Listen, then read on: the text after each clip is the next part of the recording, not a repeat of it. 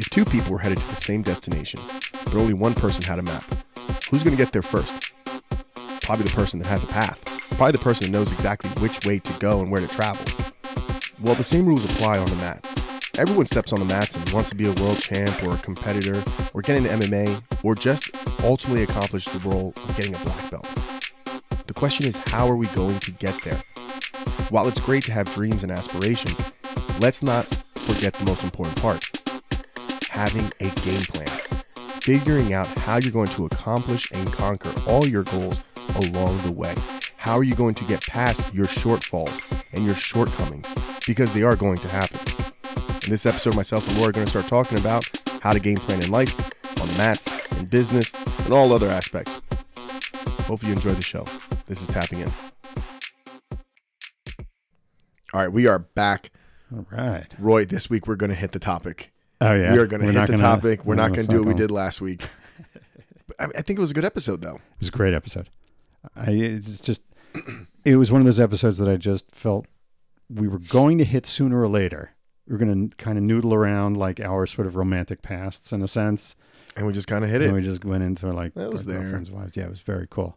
That was nice. Very cool. But two things this week I just wanted to, before we even get into the whole thing, because we're going to talk about game plans tonight. Yeah. Strategy, BJJ, strategy in terms of building a business, making money, and strategy in terms of life in general. It's really, really cool stuff. And I know you got some incredible insight on all three of those things. Even more now, because I just finished Tim Grover's book, Relentless. Oh, yeah, the cleaner. Oh, man, cleaner, cooler, okay, and a closer. Love it. Cleaner is what you want to be in life, man. Is that what it is? Oh, yeah. Can you define one of those three things? So I think I might have touched on it last week a little bit, but one part of the book he starts talking about failure. Right. It's crazy because I'm like, man, like this guy wrote a book. Like this is all our topics of our fucking. Like, I know somehow or another he's stealing our ideas. Yeah, I'm like, he fucking subconscious. Well, you know what's the artist Ed Hardy. Yeah. He never sold his material because he said he didn't believe in original art. Really? He said even if you've never seen it, someone somewhere at some point already made this. There's no such thing as an original thought. I totally, especially with regards to music. You only got 7 notes actually. Right. Somewhere you're going to find something that sounds just like it.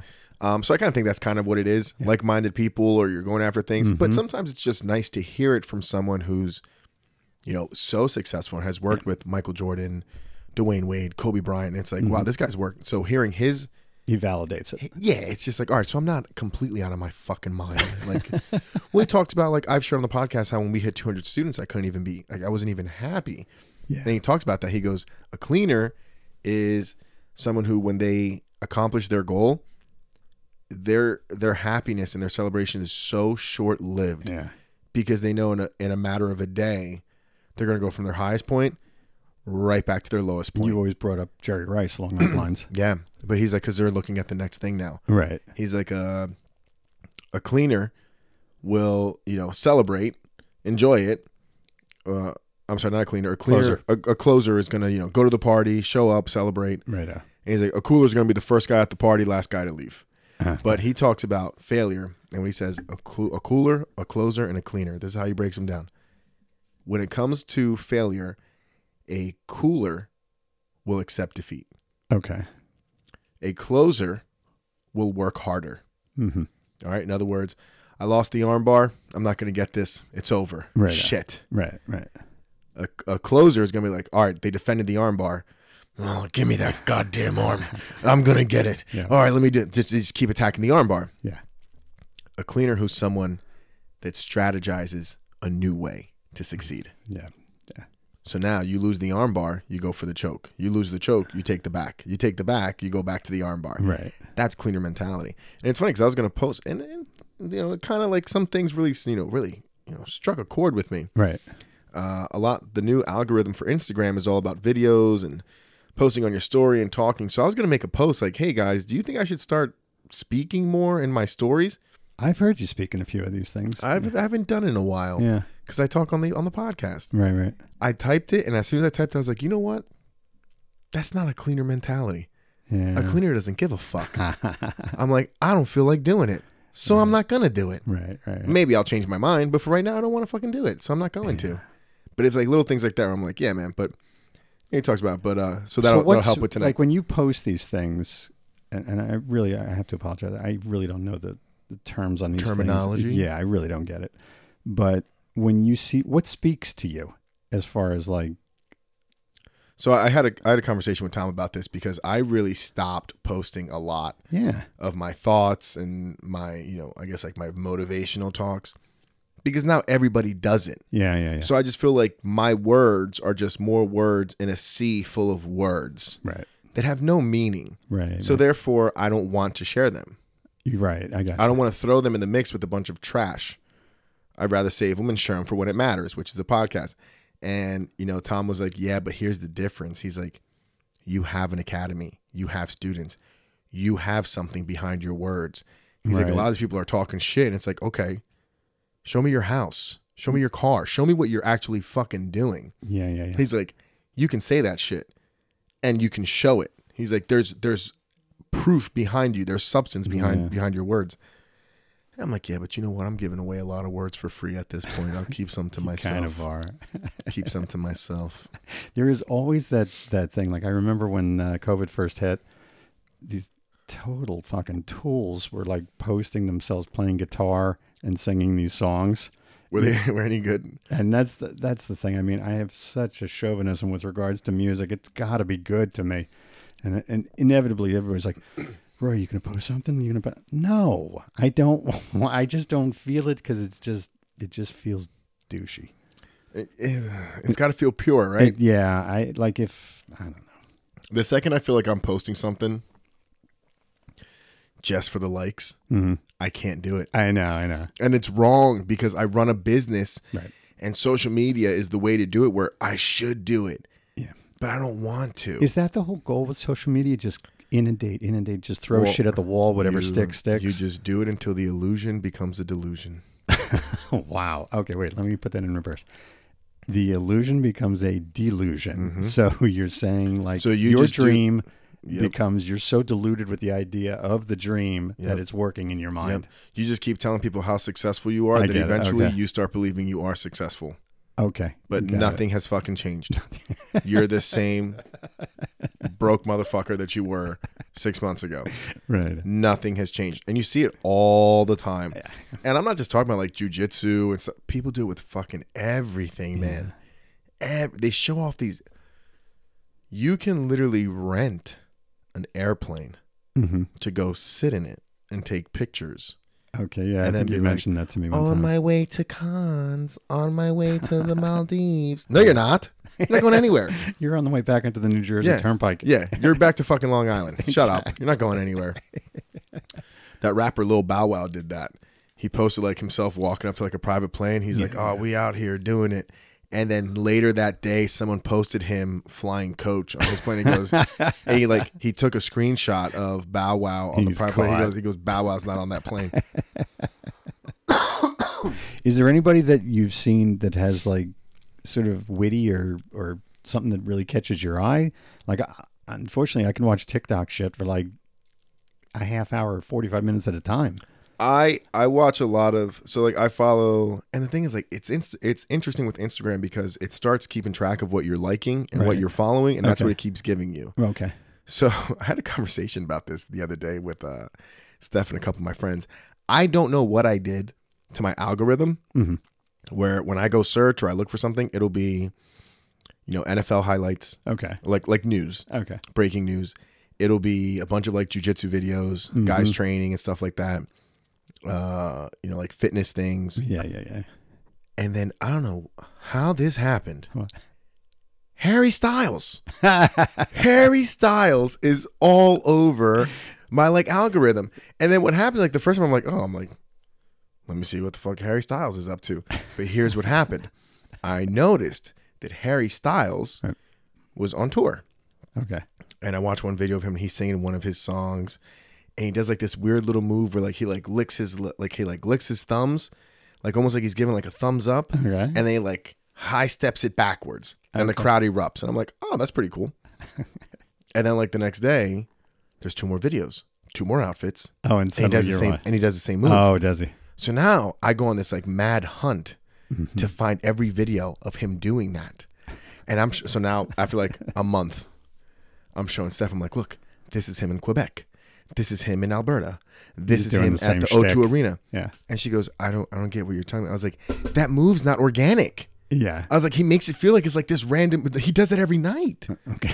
She's like, why are you getting fired up? I was like, because he's a fucking liar. He's full of I'm crap. like, he's full of shit. I hate that. Like, I want you. Story of my life. Yeah, I rather if you're a rock star or not, just be like, I'd rather you stand there and do nothing. Yeah. But be honest. Be like, this is how I feel tonight. Fuck off. Enjoy the music. Do you remember the band Oasis? Yeah. Okay, Noel and Liam Gallagher? That's what I'm saying. But Yes. Liam had that one move where he would just stand there with his hands behind his back and just stand there. Yes. And just sing into the mic. And I thought it was the coolest thing in the fucking world. Noel and Liam Gallagher had such a tumultuous relationship, those totally. two. Yeah. This is a great great songs. story for all our young listeners. Oasis are two brothers, and they were British, and they had some great songs. Manchester. What were some of the songs? I can't think of their names. What's it called? Wonderwall. Wonderwall, Champagne Supernova. Supernova, yeah. The first album. Yeah, great was songs. So, but Liam is a full narcissist. Oh, yeah. Like, he's famous. He was so pissed at his brother one time. Do you remember this? They were supposed to do MTV Unplugged, Right. and he pulled out.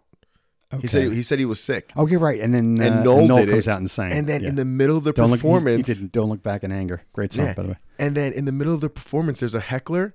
It's And Noel, he Liam. goes, Liam, is that you? And he's in the crowd, like talking shit to his brother, like, just look how fucking shitty this band is without me. But yeah, they're, there's no. I love a good British rock star, Yeah. but Harry Styles. That country produces the best fucking music, which is kind of cool because I'm going to see Queen. Well, two guys left in Queen in Who's June. singing? Adam Lambert. Yep, And I'm going to London. he does to a see them. great job, and it's a really good show from what I've heard. I sent my sister. Dude, I saw them. It's really amazing. I mean, that was the one band I missed in my life. Not They seeing keep Queen Freddie's with Freddie. spirit alive. Yeah, I told you, the only time I quasi quote unquote saw them was when I was at Live Aid, and I don't know if I ever told you this story. You told me this. Holy shit! You were here, and they were over there at well, across the yeah, pond. I'm at the 40-yard line, and they weren't playing. They were playing in England. I'm in Philadelphia at this time, and this is about 12 o'clock in the afternoon. This is probably about the drunkest I've ever been in my life. We had brought in a watermelon filled with vodka. And That's old school. Yeah, big time, because they allow it in there. Yeah. And I was just sitting there. That's what parents do now. Yeah, right. Like me and Steph and all our friends, that's what we do. But it's not for the kids. But I'm sitting there, and it's got to be about 80, it's about 90 to 95 degrees at that time. I'm sitting there with my head in my hands, and suddenly I hear the opening chords of Bohemian Rhapsody. Da, da, da, da, dun, dun. And I'm like, oh my God. And they had turned the volume up. This was the first band that turned the volume up. I'm like, holy shit, I like this song. Yeah. Just God, they blew me away. There's nothing like hearing a band and you're like, it just stops you in your tracks, right? I'll give you one. You mentioned the band 30 Seconds to Mars Great band. in our last podcast. It's one of those bands I didn't want to like either. Yeah, because you're like, I didn't how much can Jared Leto have in his life? For real. That's good, Like we were talking earlier about winners and losers. That guy's a fucking winner. He's winner on steroids, Jesus. So I watched, because I'd never really watched the band before. Mm-hmm. And I'm like, you're right, man. He has a presence. He does. They were doing the song The Kill.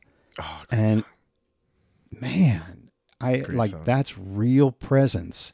And it was really, really cool to watch. If you ever get a chance to it was like watch a Jesus kind of presence, you know? Yes. He definitely plays that that Messiah image Yeah, when yeah, he's yeah, out yeah. there. No you doubt. know? He's got that Christ image when he's out there. Which I think good rock stars do, because at that moment, like, Fuck they yeah. kind of are. You're at Yeah. church and you're worshiping them. Yeah. You know, And they say, kill that guy in the third row or something like that. And you will. Yeah, and You they will. will. That's got to be like really think about that. Like, you write a song on like a fucking napkin when you're super depressed about something, you know, Yep. and then within 6 months, a year, If you're 30, lucky, yeah. 30 years later, Yeah. you got 50,000 people Crazy. singing those words back to you. Crazy. What? Yeah. Like, bring me a change of pants. Well, that's I'm what, like, wow. that's what Brian May said in Queen. He said, we wrote these songs close to 50 years ago. At least. And it's like, I'm looking at people of all ages singing this stuff back to me. Yeah. And it's crazy, crazy. But it actually brings up two people that I really wanted that we lost this week, or not lost, I should say, that we lost in sports. Tom Brady. Oh my God. I mean, know. what a fucking career this guy had. You know, and we're going to talk about this real quick, because people are going to hear that we're talking about Tom Brady, but I don't want to talk about Tom Brady as like a football player. Yeah. Think about what he accomplished in that sport as a competitor. Yeah. That's a greatness we don't get to see, because most people who are very successful, we don't see them accomplish their success. Right. We don't see the pitfalls, the failures. We don't see it. We got to see someone put in 22 years of work, leave with every single record. Yep. Leave with the most ridiculous records. Yep. When Tom Brady won his first Super Bowl, he was the youngest quarterback at the time to ever win a Super Bowl. Wow. And when he won his last one, he became the oldest player to. Like, no one does that. I saw a thing where they broke up his career in 3 parts, and they're like, Tom Brady has played Hall of Fame careers. Tom Brady has played 3 Hall of Fame careers. Yeah, unbelievable. Yeah. And then they were talking about, they're like, think about the guys that we consider great. All right, Aaron Rodgers. Mm-hmm. He's won 1 Super Bowl. Pat Mahomes has 1 Super Bowl. You know. You talk about, they're like Brett Favre. Brett Favre has 1 Super Bowl. It's like, Tom Brady has 7. Dan Marino has none. None. You know, Tom Brady went to 10. Yeah. Oh, I mean, I think this one really blew me away. I think you said he played 22 seasons. I think he made the playoffs 20 out of 22 seasons. That right there just blew me away. Dude, I'll put it to you this way. And one of those seasons he was out because of his knee. When Max was born, Tom Brady already had 3 years in the league. It's crazy. Think about that. I know. It's fucking nuts. Newborn baby. He's already out there. Yep. Wow, you know. We're so lucky. I mean, I remember when Gretzky retired, same sort of thing. I'm just like shaking my head. You'll never see another hockey player like that. Mm-mm. You know, it's an amazing, amazing thing. Especially with a sport like Jordan, football. I mean, we're just so lucky to see these guys, Jordan. And, well, with basketball, you can have someone who can really take command of a whole team because it's only 5 players, right? I think like 11 on the whole bench. Yep. So yeah, we're never gonna see another Michael, but we got to see Kobe. Yep. You know, we have got to experience LeBron, Kevin Durant. Yep. Are they the same? No. Steph Curry. Yep. Are they the same? No. But you're seeing this level of greatness. You know, where the numbers are kind of even. Kobe had 5 rings. LeBron's been to like 9 NBA championships. Like they're doing great things. I mean, what my point was is that we're so lucky to see this. We are, but with football, man, it's a whole different. That's a whole different animal. Absolutely. Because it's not just about being a great quarterback. You've got to have the right defense. There's so many things that have to go in there. A lot of parts have to come together. Tom Brady's that guy where he got to a level, especially these last couple years, these last like 5 years or so, he got to a level of greatness where it didn't matter who you were. If you were on that team, you knew all I have to do is my job, and he'll do the rest. Mm-hmm. Yeah. And he did. Then he went to a whole new team. Players took a pay cut to go play in Tampa Bay. Absolutely. That's how much they believed in Tom Brady. Yep. They're like, Tom Brady's going to Tampa, I'm going to Tampa. Yep. Oh, but Ndamukong Suh. Fournette was one of those guys. Ndamukong Suh. Yep. Like, this team wants to pay you $10 million more. He goes, I want a Super Bowl. Yeah. I'm going with Tom Brady. Right. And I remember people like doubting that he was going to win that Super Bowl. And just. Oh, I knew right away. I'm a huge Tom Brady fan. Yeah, me too. Well, because I like his story. Yeah. You know, it's an amazing story. Wasn't really recruited out of high school. Didn't start until his like senior year and redshirt senior year. Mm-hmm. Yet somehow got voted captain twice. Think about that. I know. Wasn't even playing, but they voted him captain. True leadership. Says a lot about something in the locker room. Yeah. Gets benched for a freshman, a true freshman. Comes in, saves the Wolverines' ass. Yep. Has the world's slowest 40. Shows up in like the New Balances, like he's like a 40-year-old dad at the grill. Runs a shitty 40. Gets drafted in the 7th round. Isn't even supposed to make the team. Yeah. Drew Bledsoe signs a monster contract. Gets hurt. Yep. This young kid comes in his 2nd year. Nobody knows who he is. Yeah. Wins a Super Bowl. And another. And another. You bet. And just doesn't stop. There are guys that I think about where everything almost came together for them. I'll give you some names like Troy Aikman. He had a really complete team that he can kind of count on. Yes. Jim Kelly was another one of those guys. You know, they had 4 Super Bowls in a row. Yeah, but how many did he win? That's the point. That's what I was just about to say. There's something that Brady had that took it to that next level. 100%. Yeah. And you'll never be able to measure it. You'll never be able to pinpoint what it was. It's something that is inside him that he was able to spread and just it was incredible. As a football fan, and I'm a huge football fan, it was an honor and a pleasure watching Tom Watching Brady. them. I think it's also easier for me to say because I'm a Giants fan, and like Giants beat them twice in the Super Bowl, so it was easy for me. Lucky. But hey, a win's a win. Hey, the harder I train, the luckier I get, baby. But it was great to watch, and I look forward to telling my kids and grandkids about Tom Brady, not just about what he did on the football field, but the late Incredible night dude. workout sessions. The I remember he got caught. There was a story of like him, like the janitor saw him like training one night, and he was like, "Hey kid, like we're closing up." He goes, "Oh, I'll lock up." But then he told you, he goes, don't tell anyone you saw me here. Yeah. And they're like, "Why?" He goes, "I don't want anyone to know what I'm doing." Just working, Amazing dude. working. I'll even throw something weird. He was the first guy that handled the media correctly too that I saw. He didn't get flustered by them. He was always really cool with these guys. Well, he had that Belichick training too. Yeah. Yeah, that helps. And it just really, really incorporated. The other guy that I don't even know if you were a fan of, this guy was like a big deal to me growing up, especially musically. And it just really hurt when he passed away, was Meatloaf. I don't know if you're a fan of his. Yeah. Oh, Meatloaf was great. I mean, I just... Like a bat out of hell, let me know in the Yeah. morning. He And was young too. He wasn't that old. He's 72? 74? 74? Something like that. But he was a freaking mess because of his weight and the diabetes and all this other shit. But Yeah. I saw him in 81, and it was just like, you walk out drenched in sweat. Really? It was just one of those kind of things. And it's just, I'm so sad that this guy died, you know? It's sad, man. Especially with music. And we've shared this before. Yeah. And like I tell people, like if you get a chance to go see your favorite band, go see them. Go see him. Especially a rock band. Yeah. You know, because you don't know what's going to happen with the lead singer or the guitarist tomorrow. Those guys live a very, very wild life that we'll never understand. So he was one of those guys that just, he had probably the closest thing to a perfect album I've ever heard. And just Which album? the Bad Out of Hell, Out of Hell. the first one. And it just hurt because I kind of saw this guy as a very vulnerable kind of guy. He put, he was a fat guy, and he just put his heart out on the line every single time he performed, and it was so like intense. His voice was just, you could feel it. Yeah. That's how I judge people who sing. Like singers, like if I want to listen, it's like I want to feel your lyrics. Like I want to hear them. I want to know what you're saying, and I want to feel the pain or the joy or the love. I want to feel that. Yeah. Some people, as really great great as way of they putting as it. great as they are, something's missing. It feels And right. it's that. That's why Whitney Houston was great. You could feel what she was singing. Yeah. Absolutely. Like it's just like that's raw, man. Yeah. Like that's how you connect to people. That's when you see like you hear someone sing and you start crying. Well, not me. I don't fucking cry over that. You know when I cry when kids sing. I hate the sound of children singing. I don't even get me started. Nothing. When I watch like American Idol and I see this Dude. kid singing, I'm just like, get the fuck off First the of stage. all, I want to yell at the parents. Like let the kid be a fucking kid. Exactly. Because if Timmy does make it to the Hollywood round and makes the show, do you know what his life is going to be like? Do you understand that? Mm-hmm. I hate when people are like, "Oh my God, have you heard little Jimmy sing? Come here, Jimmy, sing for our friends." I'm like, tell your kid to shut the fuck up, because no matter how good he is, he ain't 9-year-old Michael, and I ain't even like 9-year-old Michael that much. Little kids all sound like shit. I like when my kids sing. Right. Because I think it's cute. They're mine. It's adorable. Yeah. But I'm not like, Benny, come here. Sing This Is Halloween for everyone. No, because it's not fucking I feel great. the same way. I hate kid actors. I hate kid singers.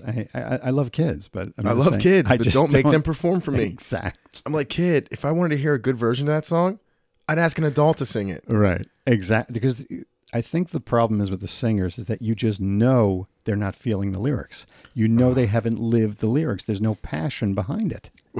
So I'm going to tell you a funny story. So we were, I hope Steph hears this story. It was her aunt and uncle, and we're in Virginia. And it was one of the little cousins. I think she was like 9 at the time. Right. And they're like, "Oh, she's got such a beautiful voice." I'm like, "Oh, that's great." I'm just, we're all like, "Oh, wow, beautiful. That's wonderful." Right. And then her aunt's like, "Come on out here, honey. Sing for everyone." And I'm like, "Oh no." And like, I'd only been with Steph for like a year at the time. And in my head, I'm like, you don't know, like, this is horrible for me. I know. Like, I'd rather stick my balls in the sliding door and just slam it shut than deal with this. So she comes out, and then it's just like, and then it's not like just, no, it's like everyone in the living room, sit. Everyone, I'm like, oh my God, this is not what I want to do right now. Yeah. Because it's like, now I got to like sit here and like smile, and be like, oh my God, that's amazing. No, it's horrible. Yeah. She wasn't bad, but there were a couple things. The first thing that stood out, this girl's like 9. Right. We're in Virginia. And she comes out and she goes, I'm going to sing And I Will Always Love You. And my first I was like, she's going to sing That's a fucking big song. I was like, she's going to sing Whitney Houston. She goes, by Dolly Parton. And I'm like, wait a minute. Dolly I is was a like- decent version, but I not a was like- Whitney version. I was like, what? Hmm. I mean, Dolly wrote the damn Talk thing. about a reminder we were in the South. I was Yeah. like, we're just going to ignore that the best version was sang by a black Whitney. woman, right? So then she starts. And I'm like, oh my God, please make this end. Like, I'm sorry. Whitney sang it. It's done. It shouldn't be Yeah. done again. Yes, Leave it exactly. alone. Exactly. You better have some balls if you're going to sing that song. Whitney killed it. She killed everything she did. She was an amazing performer. I'll give you a great Whitney Houston story. It wasn't mine, though. Lainey went to see Whitney. Not Whitney. She went to go see Jeffrey Osborne. Remember him? On the Wings of Love. That guy. Nope. No idea who that is. You don't know Jeffrey Now Osborne? I'm going to play it on Spotify. Oh, it's a great song. Unless they chose to leave Spotify. He's a 'cause of one Rogan. shit. Yeah, right. He's a one-hit wonder, but great song. Keep on rocking in the free world. But take off Joe Rogan. How badly would you want to get Neil Young on the mats? Oh my God. Hey, who's the fucking Southern band that sang about him? Oh, Leonard Skinner. Leonard Skinner said it a long time ago. Oh yeah. Southern men don't need him around anyhow. Listen, Yep. they were talking shit about him years ago. Yeah, he's a fucking tool. Yeah. But Continue with your Whitney anyway, Houston. the guy, I don't know if you know this, but Neil Young is worth about $150 million. He's I got believe some it. serious money behind Of course, I believe it. it. But anyway, so she's warming up for Jeffrey Osborne, and Lane said that nobody was like, they were speechless after Whitney was done. She warmed up for Jeffrey Osborne, just blew him off the stage. Incredible. You know? That happens. Yeah. I've heard a couple stories like that. I remember hearing a story. I think Rogan was telling it where Martin Lawrence was opening up for like Chris Rock, Okay. or he would perform before Chris Rock Love when Martin they Lawrence. were up and coming at the Yeah, Comedy yeah, yeah. Store, and I guess like that's one thing. Def Comedy Jam stuff. Yeah, like Mitzi Shore would do that. Right. Like if you're an up and coming comedian, she would put someone really good in front of you and be like, Right. "Go out there, let's see how fucking good you are." Yeah. And they thought a fight broke out because there's like stomping and Oh, hitting. wow. So they run out there, and no, it's Martin Lawrence, and the Killing it. people are laughing so hard they're falling out their seats. He was amazing. Chris Rock was like, "I'm not fucking going out there. Are you crazy? Are This you was really crazy?" before Chris Rock kind of hit. Took though. off. Yeah. Yeah. He was sort of Saturday Night Live Chris Rock. Yeah, He didn't really hit to like Little Penny commercials. you know. What was that, like 98, 99, somewhere in there? I'll tell you exactly when Little Penny was because I had a pair of the Penny Hardaway's. Yeah, I know. That You're was a sneaker guy. 1995. Okay. They are re-releasing those sneakers Are they? this year. Take my money. I can't wait. I got a couple friends on the pre-order sites. They are ready to Nice. Nice. go. Yeah. Sean's like, "Yeah, bro, I'm always looking." So as soon as they drop, I'm like, "Let me know." I was like, "Venmo, I got you. I got you." I was like, "I'll add a $50 purchase fee." Nice. He's like, "Nah, bro, I got you. I got you." Yeah, when he started doing that Little Penny commercial, he really took off. Those at are that great. point. You know, I saw Chris Rock at the Stress Factory in New Brunswick. It was a good time. Yeah, I met. What year was this? Because not- there is Chris Dude. before he hit it. And no. Chris This is Chris he hit it. after he hit it. Oh, wow, This is okay. 2014. Okay. I think his first special was called Black and White, and he just killed it. He killed it. Yeah. It was I was on the train and I saw who's the guy that owns the Stress Factory? Oh, shit, I don't know the name. Anyway, They're in New Brunswick, right? yeah, New Brunswick. And I was looking at the guy. I was like, I recognize you from somewhere. And he goes, "Oh, I don't know." And I was like, "You're a comedian." I was like, "You own the Stress Factory?" He goes, "Yeah." I was like, "Dude, I was there a couple nights ago. I saw that Australian comedian. I can't remember his name." He goes, "Oh yeah." He goes, I was like, "I have a fucking great time." I was like, "Had a blast. We sat in the front. We got made fun of. It was Right, awesome." I was right, like, "You killed it. You were Yeah, great." yeah. So we start talking about the train. He goes, "Listen, give me your phone number. Give me your email. I'll get some tickets for you." Wow, And that's very sure cool. enough, like a couple weeks later, I got an email like super secret show. And I guess like you just join like their VIP or whatever. Right. But it was like a secret show. Chris Rock. Chris Rock was like, Holy "Hey, I'm in the area. I want to perform." And they're like, Wow. "Okay." They're like, "Chris Very Rock's here cool. tonight and tomorrow." And I told Steph, "No kids," so it was very easy to clear our schedule. Like, clear the schedule. We're going to New Brunswick to see When Chris you Rock. look at the calendar, Oh, you can dude. take any Dude, kind he of was 20 feet away from us. Yeah, it's cool. It was phenomenal. I'm like, "This is fucking Chris Rock." There were, I don't know if you've seen a comedy show recently. Have you? Like live? Yeah. I went to go see my son's, I think I might mention I this. think the last one I saw was Sebastian Maniscalco. Oh, I love that dude. Love that. He does a Okay. great bit on Passover that just fucking kills me. I just Oh, about love it. the leave the catering. Let the Italians cater it. Because his wife's like Spanish. His and wife Jewish. is Spanish Jewish, exactly. From the South. Lopez Yeah. is her last name. He's like from the South. He goes, I didn't know these people existed. He cracks me up. Obviously, Whoopi knows we exist. Oh my god, I don't want to get into that. But dude, they're so mad she got suspended. they really are. It's like, wait a minute, why are you upset she got suspended? You guys are literally trying to destroy careers. Yeah, they really are. They really are. I don't think she should have been suspended at all. I mean, just fucking lay it on the line. If this is what you believe, and I know this is what she believes. Yeah, Just fucking. her opinion didn't change overnight. Exactly, and it's not going to change with a trip to the Holocaust Museum. You know, this is what she truly believes, and it's like, you know, whatever. I get what she was trying to say, but she was wrong. That's the whole thing. It's like, well, it was Yeah. racial because to Adolf. Yeah. It's like, whoopee. Okay, whoopee. Yeah, but here's the thing: whenever people bring up that subject, I get really, really fucking skeezed out with it. When they used to talk about Trump as Hitler, I'd be like, "No, okay, Be very I'm a careful. fan of Trump, but I'm not just saying it for that. You really, really need to understand that kind of evil before you compare this, Right, you know, in a flippant way." right. I completely agree. And that's what she was doing. Well, I told you I got called anti-Semitic for that one meme that I posted. Mm-hmm. But like my thing is I was like, I'm not comparing this to the Holocaust Exactly. at all. At all. This isn't anything. All I'm saying is, what would you have done at a time in history where people's human rights were being infringed on? Absolutely true. That was my only question. That's the lesson that should come from the Holocaust. Right. Okay, that you can't let government get that large that they take over people's rights. And for Christ's sake, hold on to your guns. Yeah. You know? Well, that's literally the only point that I was trying to say with that meme. And someone was like, "You're comparing." I was like, "I'm literally not." Yeah, those I are was very like, and if you uneducated look at people. if you look at the two other comparisons I'm making, it's the civil rights, which is, well, you know, blacks here, whites here. Right. And if you were like, well, this is fine, okay, that's a problem because that's happening today. There's actually, I just got a whole thing on Anchor about how we have to be careful what we post did you? because Okay. Spotify has all these new rules. So this might be our last episode. No way, man. No, but there was a charter school in LA and they were making all the unvaccinated kids stay outside. Okay. They couldn't come into the building. Yeah, they were did that in separating them. Seattle too, I think. They're separating them. Yeah. It's like, In cold weather, they had the that's kids outside. segregation. Big time. What the fuck are you doing? Yeah. Over vaccination status. And some people take it to the extreme, right? Where like you'll see like these memes where it's like a sex offender can walk into a restaurant, but an unvaccinated person can't. Yeah. And it's like, all right, you're taking it to an extreme level, but Yep. there's a point there. The point is there. There is thing a with- point Same there. thing with like proof of vaccination. You need proof of vaccination to come into a restaurant, but you don't need an ID to vote. Come on. You know, Dude, I don't understand and that's the thing. I don't understand the contradiction.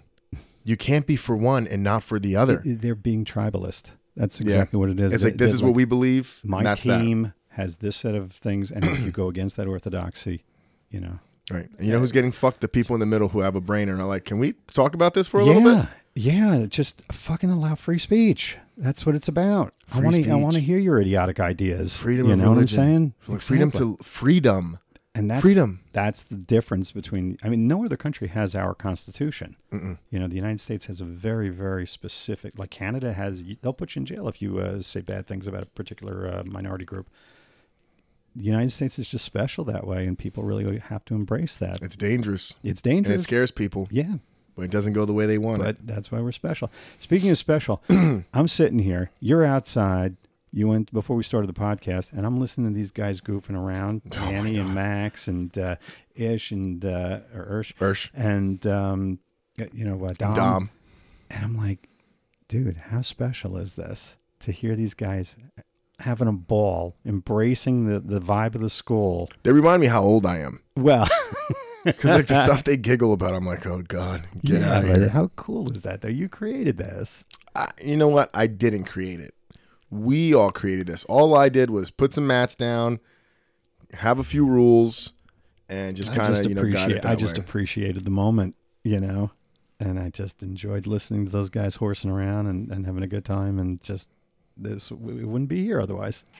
You know, I was talking with someone in the office. They were talking about how you know, they get so tense when they train, and it's this and it's that and all this. I was like, do me a favor. I was like, look out the window in the office. I was like, do you see everyone out there? Right. And he was like, yeah. I was like, they're all laughing, Right. having fun. Right. I was like, this is in your head. I was like, you got to just let it go. But that's a real thing, the anxiety. And Of course. you know, you're learning a combat sport, but how do you kind of eliminate the combat? How do you do the martial art, but focus on the art without losing the and it's a balancing act. And unfortunately, it's one of those things where sometimes you're going to go too hard and you're going to get reprimanded.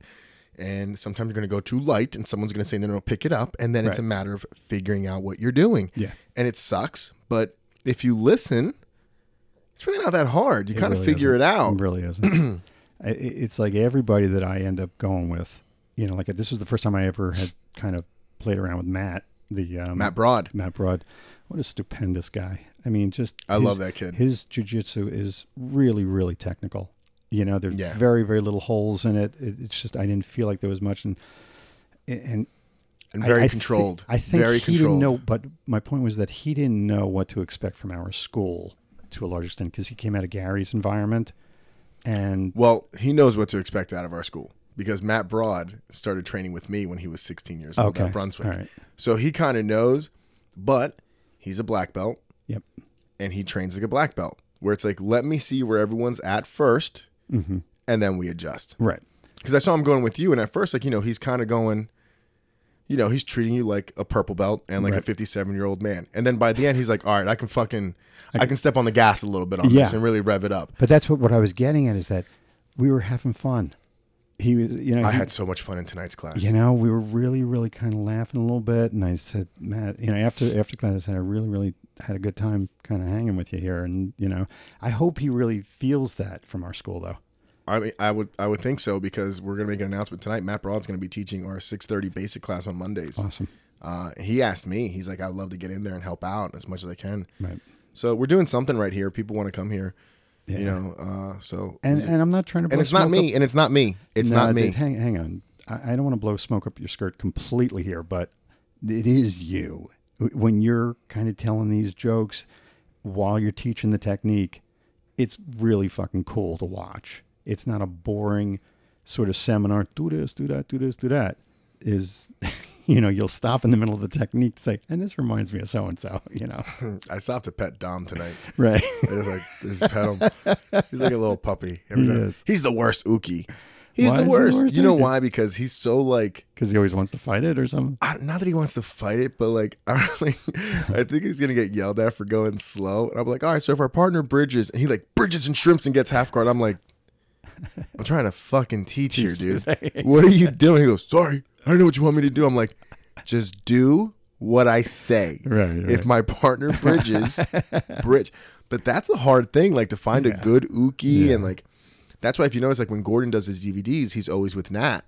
Right. Yeah. And it's because they've been, you know, it's like a singer and a guitarist. You guys have been playing together for so long. It's Brady and Gronk. Exactly. You don't even got to tell me. I know where you're going. Yeah. It's a well-oiled machine. Yeah. It takes a while to get there. Mm-hmm. You know, I can see that. Still trying to find my like dream Uki. I haven't had one yet. Well, don't look at my old ass. No, every now and then. I thought you were enjoying it with Eric, though. Bardacci's getting pretty good. He's getting really good. Yeah, he's getting really good. He takes a beating. Yeah, he has a good laugh about it, and he kind of like after I do like the first move, he kind of knows what I want him to do next. Yeah, exactly. Which is great, and it's not faking it. It's just like I need you to show what I want. Yeah. He's such an intelligent guy. Like he really understands his body mechanics and this and that. And he's a big, strong guy, and you know, just cool dude. I'll tell you another one who's a shitty Uki, and I love him to death. Steve Worthington, worst fucking Uki. I'm surprised. My God. Is that because he fights it or like? No, he doesn't fight like all right, guys. So if we're in this position right here, you know, I'm gonna start looking to pass, and the next thing I know, like he'll throw in a butterfly hook or do something that I didn't ask him to do, and I'm like, well, now I can't do the move. Competitive. I have to address this. I'm like, all right, guys. Well, so Steve wants to fucking do a butterfly hook. Let me show you how we address this. And it's just like he's such a competitor, though. I mean, it's amazing. It comes naturally, and like because in a way, like to demonstrate the technique, you have to go step by step. Yep. And it's like it's literally step by step. Like I go here, they go there, and then you can kind of start flowing. And then with the advanced guys, like now, we catch this. I don't want to give too much away because then everyone's going to start fucking doing what I do. But it does have to be kind of a well-oiled machine. Yeah. But it takes a while to find one. And there's so many factors that go into it. Like, you got to find an uke with the right body style, something that fits what you're trying to teach. Evan's a pretty good, isn't Evan a pretty good uke? No, he's too timid and so scared. Like, I literally got to tell him, like, all right, now get to your hip. He's like, okay. Manny's okay. Yeah, Manny's pretty good. Vic's a tough one. He's a great uke, but his body style just doesn't fit me. So I'm like, all right, guys, we're going to look for a Kimura, and his arm's like the size of, like, my wrist. That's an interesting point. You got to kind of like this. match body types for ukes. It's got someone look good. Yeah. Now, with certain techniques, I'll purposely use people that are smaller or bigger just to demonstrate how it works. Yeah. Like, if I'm doing a technique that involves a lot of pressure, I'll use someone smaller. And I'm like, look how I can do this with control and not destroy, poor little Taylor. Right. Or I'm like, listen, look how big Bilal is, or Paul Payne, or someone like that. Or even you brought in Brian the Cop tonight. Yeah, I used Brian tonight. That's because I kind of want to just choke him. Well, not for like a bad reason. It's like, he's a purple belt. He's been here now for like almost a year and a half. He's tough he's a tough dude. And like, when I bring you into the middle to be my uke, that's my way of saying like, I want you in this tribe, man. Like, and unfortunately, like, we all got to suffer. Dude, I've been choked unconscious while being the uke. It happens. Sure. They lock the choke. I'm like, like Haas would be like, and like they can squirm from here, but you're pretty much locked in. And if you pay attention, they just. And it's like, why didn't you tap? I'm like, I was scared. Because you're like, there's no way I'm going to go to sleep right now. I think everybody, but you do. The more you do this, it's so weird. Like, one of the things you learn in this is where is that point where you tap. You got to find it first. Some guys like they'll push it. You know what I'm saying? Like, I came real close to blacking out one time. I was being taught the triangle. I've done it several times. And I'm like, all right, just take the pain. You know what I'm saying? And then suddenly it's just like, oh, wait a minute. My world is closing in. I better tap out now. Well, in some chokes, they come in so fast where you're like, I'm out. Yeah. Don Odgers put me out one time. It was so quick. Wow. And then, like, I thought I tapped, and we reset, and I was like, man, that was tight. And then I wake up snoring, and I'm like, did I tap? He's like, dude, not even close. Literally, he got the lapel grip. It was like a bow and arrow. Oh, no. And it was a little modified. But the second he fell back, out. You're out, yeah. Like, lights out. And I was like, shit, like, I didn't even get a chance. Like, those lapel chokes, come on. The gi is fucking very unforgiving. I always tell people, no gi is very honest. If you get it in no gi, you'll get it in the gi. But the gi is very unforgiving. You are one mistake away from being fucking. Yep, lights you out. Literally have cloth wrapped around your neck. You're in a noose. Yeah, that's exactly what it is. That you're wearing. And you get into the shower after class. All the marks. Like, everything is all over you, and like. Top Mount has a great shirt called like a hickey, but it's like a hick gi. Oh wow! That's and it's like cool. Markings left after a choke. If you like that idea, Top Mount Apparel. Check them out. They have all types of cool shirts. All right, so just getting to this, the subject, we're going to talk about game planning. And we brought up some people that game planned very, very successful lives. Mm-hmm. Every person we mentioned today, from Michael Jordan to Tom Brady to Tim Grover to Meatloaf, just game plans. They had their set thing that they were going to do, their dream. And they really, like I said, put together a plan to get I got so much to say on this topic. Okay, so let's talk about game planning in BJJ, because I guess what I wrote down were certain things that you'll probably just say, oh, this is basic stuff. But like, to me, these are very important game planning things. Like, for instance, you should have rounds where you roll hard and you should have rounds where you roll easy. You know what I'm saying? Mm-hmm. So that's my first step in a game plan for BJJ. Like, if you're advising somebody, what would be like one of your first game plan things to do? My first game plan for someone in BJJ or Brazilian Jiu-Jitsu, just to be successful, is number one, figure out what you want to accomplish. Mm-hmm. All right, because when you walk in those doors, I ask everyone when they sign up, like, what makes you want to train Jiu-Jitsu? What brings you here? And some people say, I wrestled in high school, or I wrestled in college. Right. I really like MMA. I love Gordon Ryan. Just kidding. Nobody ever says that. No, nobody ever says that. Everybody loves me. No, I get people. Yeah, they don't love me because they fucking worship me. I'll get people in here because they're like, I follow Tom on Instagram. I really like Tom DeBlast. That I do get, but we have a big fucking TD logo on our. Right. It's not done by mistake. So why are you here? What are you trying to get out of this? Okay. Now we figure out the game plan. Then we go from there. So depending on what you're trying to get, we're going to set up a realistic game plan. And it might not always be what you want to hear. It might not be, yeah, we got a tournament in 2 weeks. Let's get you ready. No, this ain't the fucking Karate Kid. Mm-hmm.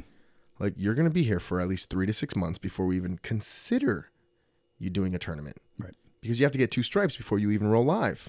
And So I want to see control. I want to see a lot of things, but there's a game plan based on what you want. So your first step, BJJ, is know why you're here and know what you want. If you talk about that in terms of business, same sort of thing. So same thing. So with the school, and you have to be honest with yourself about this. I had to figure out what kind of academy I wanted because there's different types of academies. No doubt. Then you have to figure out, does that academy give me the ultimate outcome that I want? Right. Okay. What do I mean by that? Okay. You'll see some schools out there that very traditional, very, very traditional. Well, that's great. You want to run that school. But what's the ultimate outcome of that? How many students are you not going to get because of that? Are you going to have a 500 student academy? Probably not. Right. You might have people that stick around for X amount of time, but eventually they're going to want to train no-gi. They're going to want to do this. They're going to want to do that. They might want to find a school that does that. Maybe you want to run a school that's a competition school. We're going to be a competition academy. Right. It's going to be competitors. We're going to cultivate that mind. That's it. Yeah. It's going to be hard rounds. That's awesome. You can have a very successful school. How long is it going to take you to get to 500 students? Right. It's going to take you a while because you're going to constantly have people getting hurt. And unless you're a big name superstar competition wise, it's going to be hard to develop that type of atmosphere because what accolades do you have behind it? You got to have the bona fides behind that. Yeah. You got to have it. You know, there's a reason why guys like Galvao and, Cyborg and those guys have all their medals when you walk in, because like you want these, you train here. Right. Tom does the opposite. He doesn't put any of his shit out. But Tom, I wouldn't say Tom runs a competition school. He's got competitors. He's got guys that compete, guys and girls that compete, and they're separate and they're mixed in there, but you get treated differently. Kind of the vibe I'm trying to do here. I want a school that caters to everyone. That gets tricky. Yeah. How do you cater to competitors? How do you cater to a mom of 3?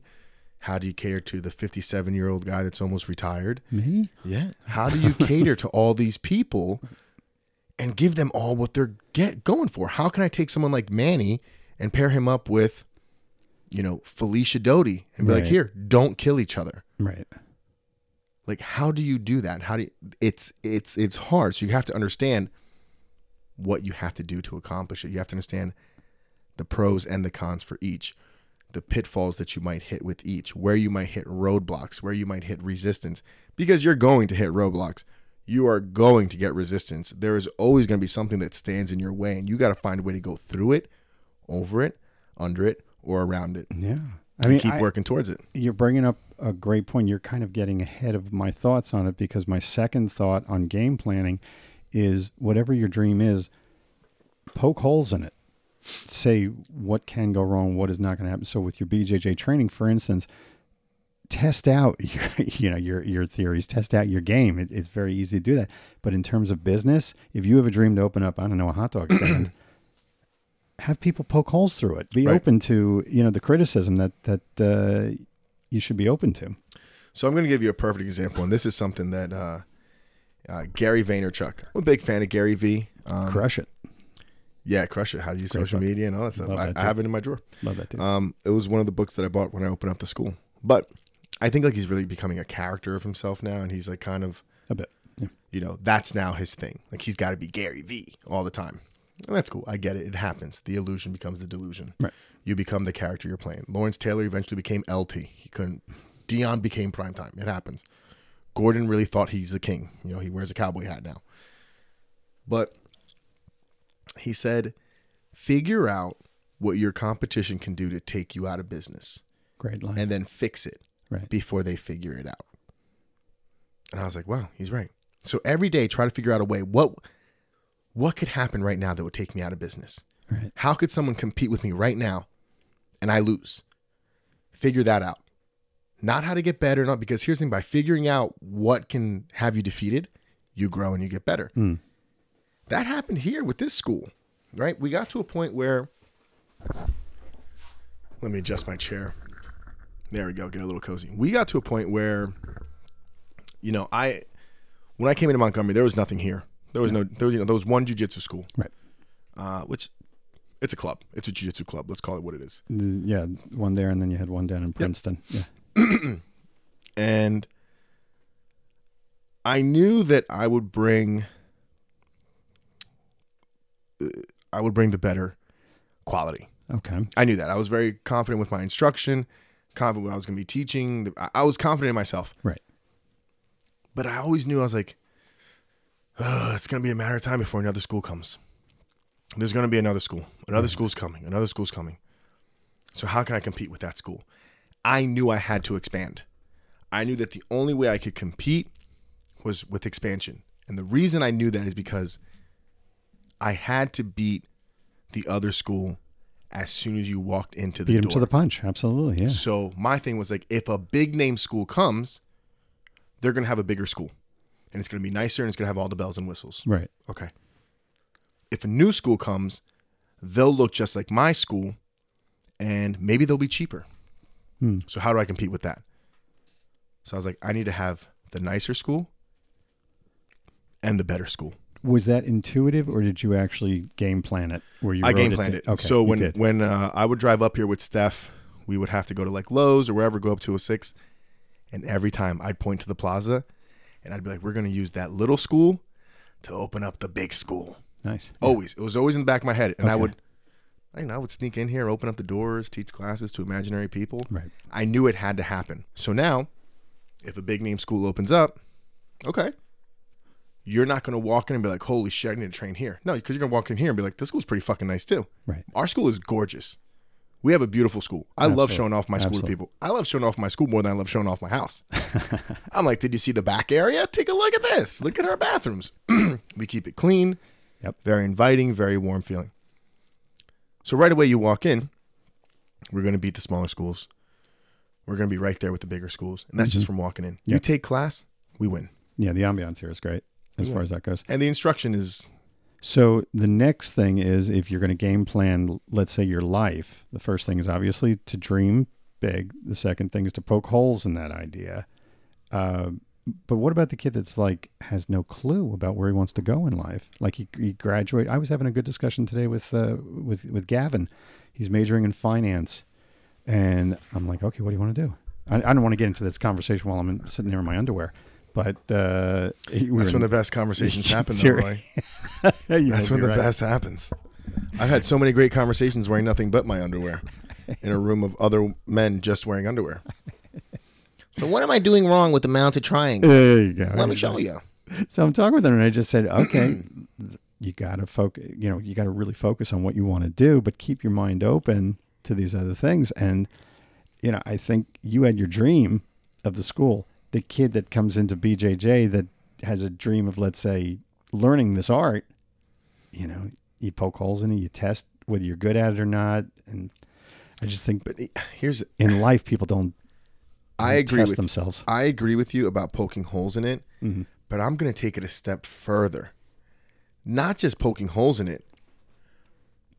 Don't think or prepare. No, know for a fact it's going to get hard at a certain point. Right. It's going to suck. It's going to get to a point where you listen. I can say this because I reached a point where I thought we lost the school. That was the lowest I'd ever been. I was like, there's no way we recover from this. Yeah. We can't do it. In a way, I really think that was so necessary because I reached out to Tom. He told me what he had to tell me. I reached out to the students. I told everyone what was going on. I was very honest about it.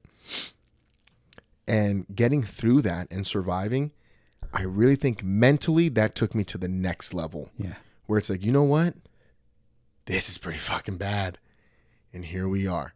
You know, it's like when you first start fighting, you don't know if you can take a punch until you take a first one. Until you get that first one. That's what I was thinking. The analogy is like if like you're caught in the triangle You could tap, obviously, but where is that point where you fight through it? Nobody wants to, I shouldn't say nobody, but this is the biggest problem I'm seeing. People see the dream, people see the end result, they put some holes in it, and then they fill up those holes right away. No. Understand there are going to be things you didn't see coming, you were not prepared for. But by preparing for all the other things, you can be ready for those things. And it's not short term, it's long term. Yeah. You've got to be in it.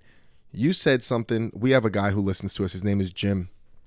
Constantly messages me after he listens to the episode. I love his feedback because we're talking about like paragraphs. Oh, wow. I'd love to see some of that. I'll show you. He was talking about you. He said, Roy said this week that any martial art he did, he would do for 4 to 5 years. Yep. Just to get to a point where he's like, I feel like I know what I'm doing. He didn't say to get good at it. He didn't say to get great at it. He said just to get to a point like, I know what I'm doing. I'm going to put in some time. Right. He said that's an old school mentality. It's called work ethic. He's like, kids don't have that anymore. Nobody sees something and says, I'm going to work on this for 4 to 5 years just to understand it. Yeah. Not even get good at it. Thank you, Jim. I appreciate that kudo. He's a big fan of yours. Cool. People want to put in 4 to 5 months. Yeah. And do just enough so they can post a picture on Instagram. Big, look at me. Big success. I wear the same fucking clothes almost every single day. I wear a Montgomery BJJ t-shirt. Yeah. I wear sweatpants for 2 or 3 days until I got to change them. Obviously when I go out and do stuff, I got to I make myself look pretty. But when I'm at home and I'm running to the school to get changed, and I don't got time to worry about how I look. I don't give 2 shits. That was the Steve Jobs mentality. Like you open up his closet, he had the same outfit, the mock turtleneck and the jeans, mock turtleneck, the jeans, mock turtleneck, the jeans. Well, the thing is too, I don't wear my clothes for that long. Right. I put on like the sweatpants, I put on the hoodie. Yep. I drive to the school and I'm in a gi. So my gis are fresh. So let me give you another one here. Another sort of game planning lesson that I would advise is just like I only come to school 2 times a week. Mm-hmm. Okay.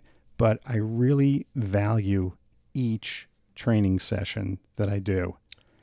And I think in terms of my life, I realize that I'm kind of coming to a point where it's like time is sort of running out in terms of career, in terms of my BJJ training, in terms of making money, in terms of succeeding in life. Mm-hmm. I really have to value each training session that I have and really sort of take something from each one of those things.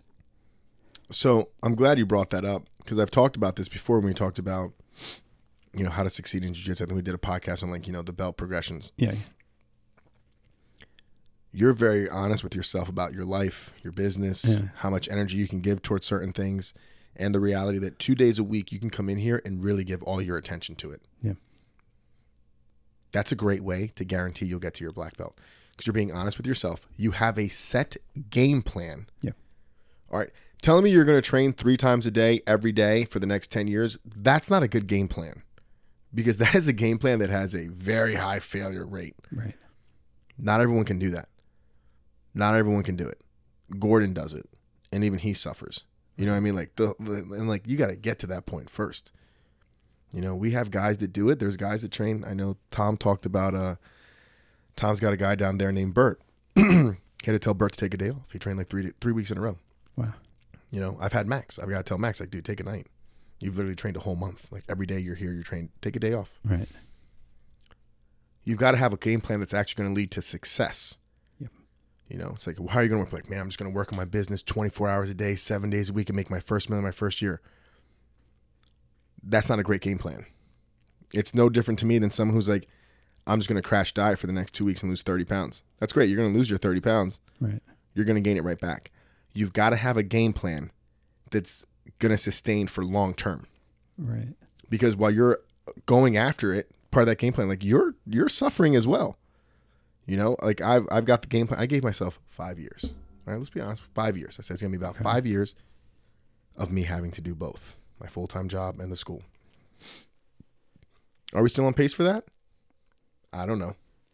Right. You keep hoping it's shorter and shorter. But I understood what it was going to take. Right. I understood. And one of the first things I told Steph, I was like, if we do this, you're going to suffer also. Right. Wow. Talk about managing expectations. I was like, bro, we had talks. I was like, These are nights I'm not going to be home. Right. These are nights you're alone with Benny. And if we have another baby, you're alone with that baby too. I was like, and we're not talking 6 months. I'm like, Steph, we're talking 3 to 5 years. If we're lucky. Right. Are you willing to do that? And she said, I believe in you. That's a beautiful So let's thing. do it. But that's a realistic expectation. Now, if I would be like, babe, listen, give me 18 months. We'll have 400 students. We got this. Okay. Well, now what's going to happen at that 18 months?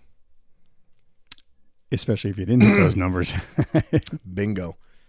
Set expectations for yourself. I shouldn't say realistic. Really push the envelope a little bit. Yeah. And crush them. Yeah. Try to crush them. Set those benchmarks. That's something you can strive for. I'm proud of where we're at the school. I get frustrated because we lost a year, and in my head, I'm like, the numbers should be here. Right. But for where we are with the amount of time we've been open, and Rex really put this in perspective with me one day. Really? Rex had some... He's a smart one. Every now and then when he boy. drops some gems, he's my boy. he goes, dude, he's like, you got to understand something, though. He goes, look at where we're at. He's like, there's guys who have been running the schools for 10 years, and it's still in their garage and still on puzzle mats, and they can't keep more than 30 students. Great point. I'm like, holy shit. He's like, just keep doing what you're doing. Yeah, and Rex has been around. He's seen loads of schools. He's seen loads of... Listen, I can't wait. We just had Mike from People of Jiu-Jitsu in here, and they're featuring a couple students. It's going to be, Max was already featured. Taylor was featured. He was looking for a female. He's like, listen, and I love that he's thinking of it that way. Mm-hmm. He's like, he goes, I noticed you have a blue belt female at your school. I would love to feature her. He's like, female, women's jiu-jitsu is really growing. True. He's like, they have their own little culture. He's like, let's try to get some of the names out there. And she's great because she went to a camp with Katie Hooven, and she's shout out to Katie.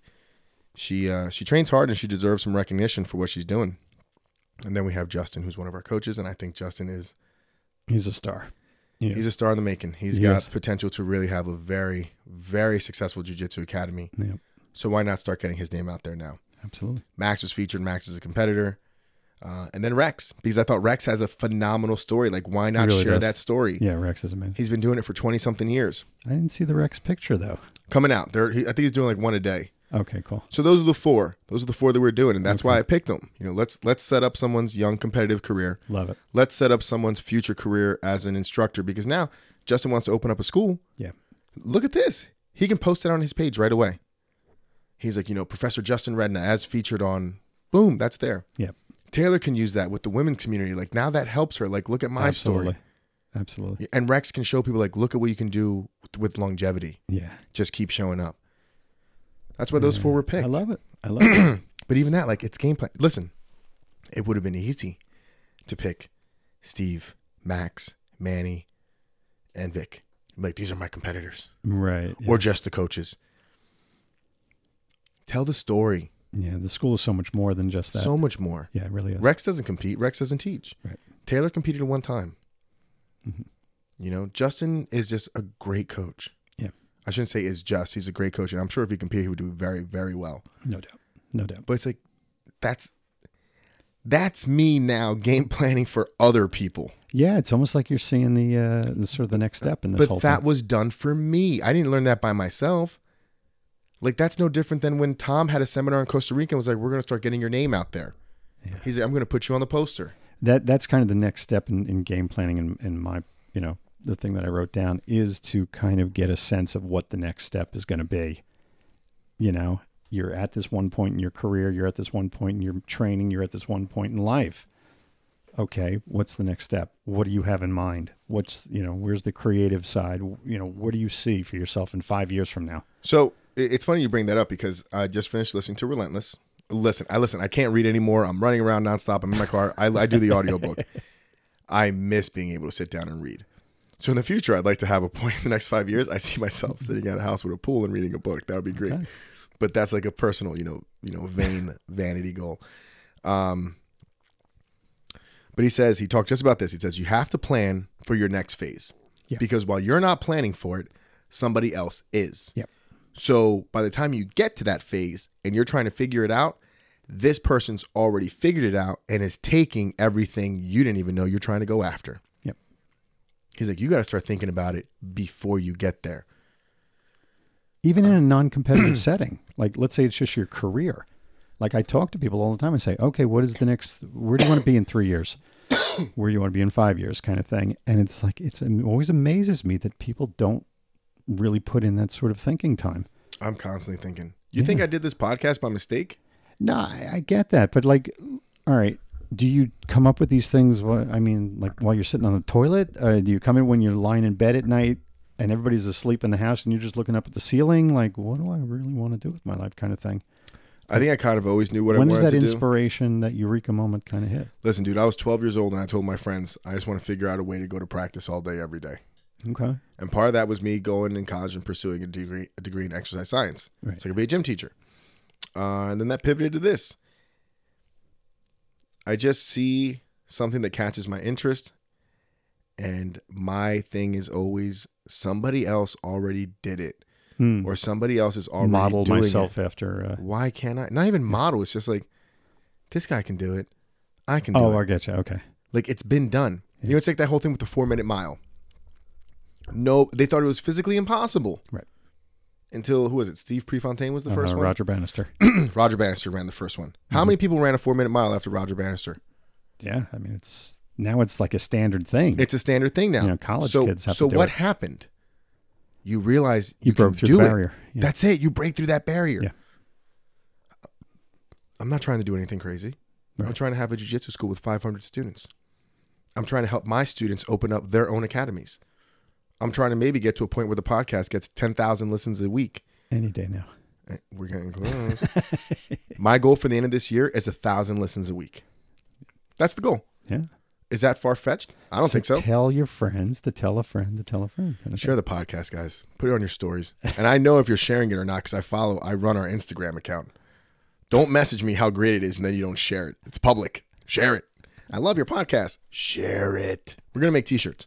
I love it. We're going to make, if you guys want some tapping in t-shirts, let me know. I'll sell some t-shirts. I'm going to make some, I'm going to get some made up, but if people want to like pre-order some.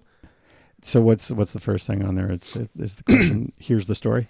Or it's just it's gonna be on a baseball team. So it's gonna be like a black baseball tee with the red sleeves and like tapping in. It'll look like a softball team. I love it. School logo on the back, tapping in on the front. I love it. Here's the thing, as like Here's the name right above Here's it. the thing. The next one will be like, let me ask you this. So let me ask you this. Oh, it's not going to be my drug story when I. Oh my god, the '80s had the best cocaine.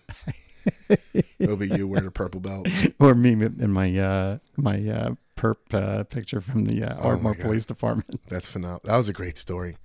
But no, man, like everything I do, you gotta think it out, and you gotta think about how can you make decisions that are going to start helping people out for their future. Well, there's a great point that I always say to people also, especially if they happen to end up in a revenue generating position. In other words, if you have your own school, you have to be close to the money. In other words, everything you do has to be with the mindset of financially growing the school. Yeah.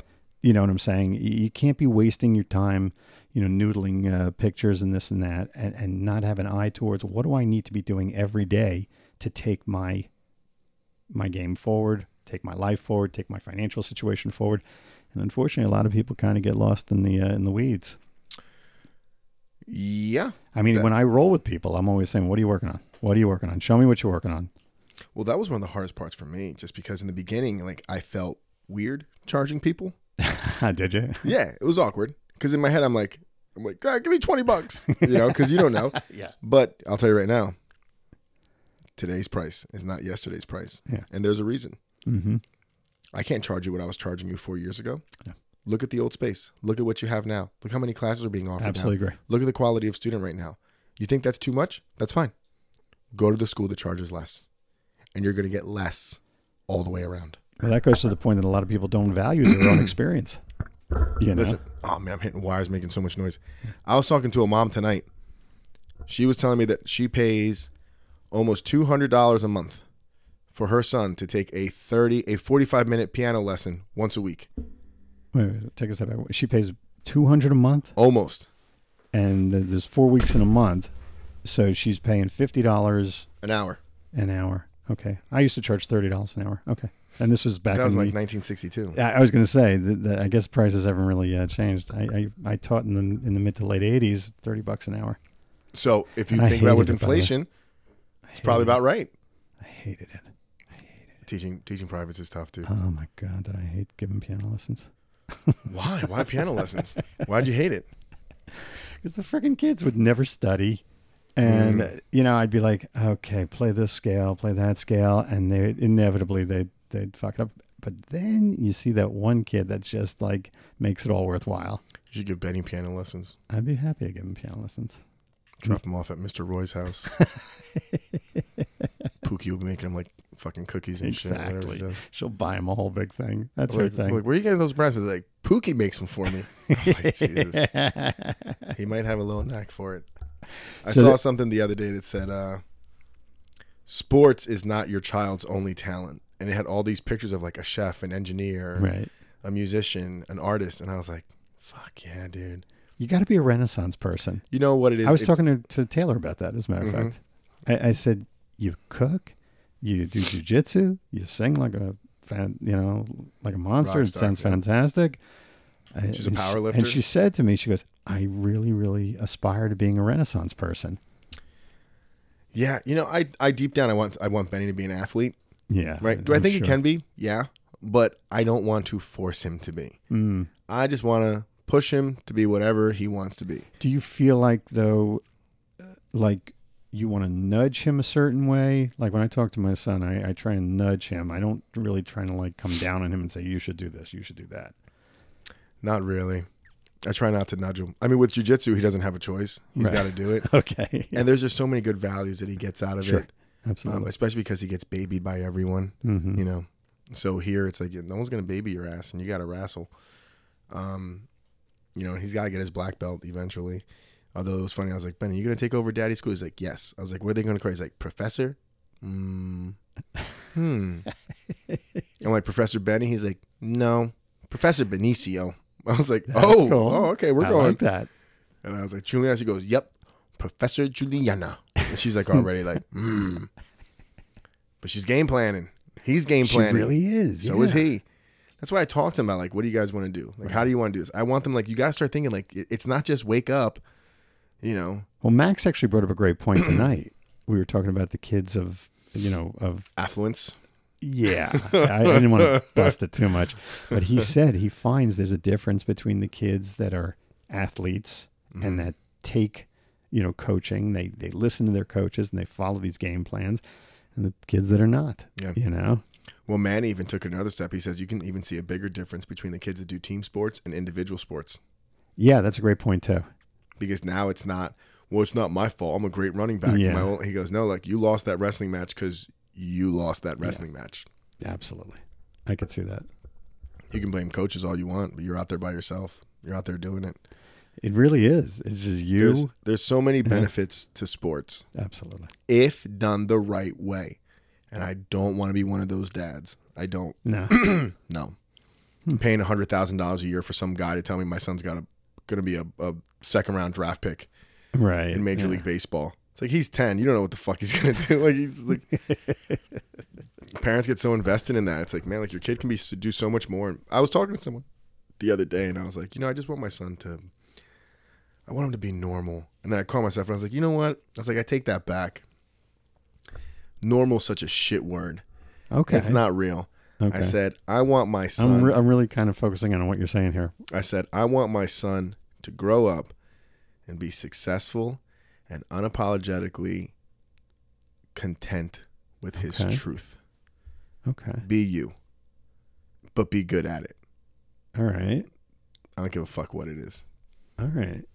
That's all Yeah, I because want. I'm kind of on the tail end of this, and like I'll say to my son all the time, like, "Is there anything I should have done different?" And he always says to me, he goes, "Dad, you should have pushed me to, get into sports earlier." And I'm like, "I'm sorry, buddy, but like to me, from the age of 5 to the age of 15, that's got to be inside of you." I agree.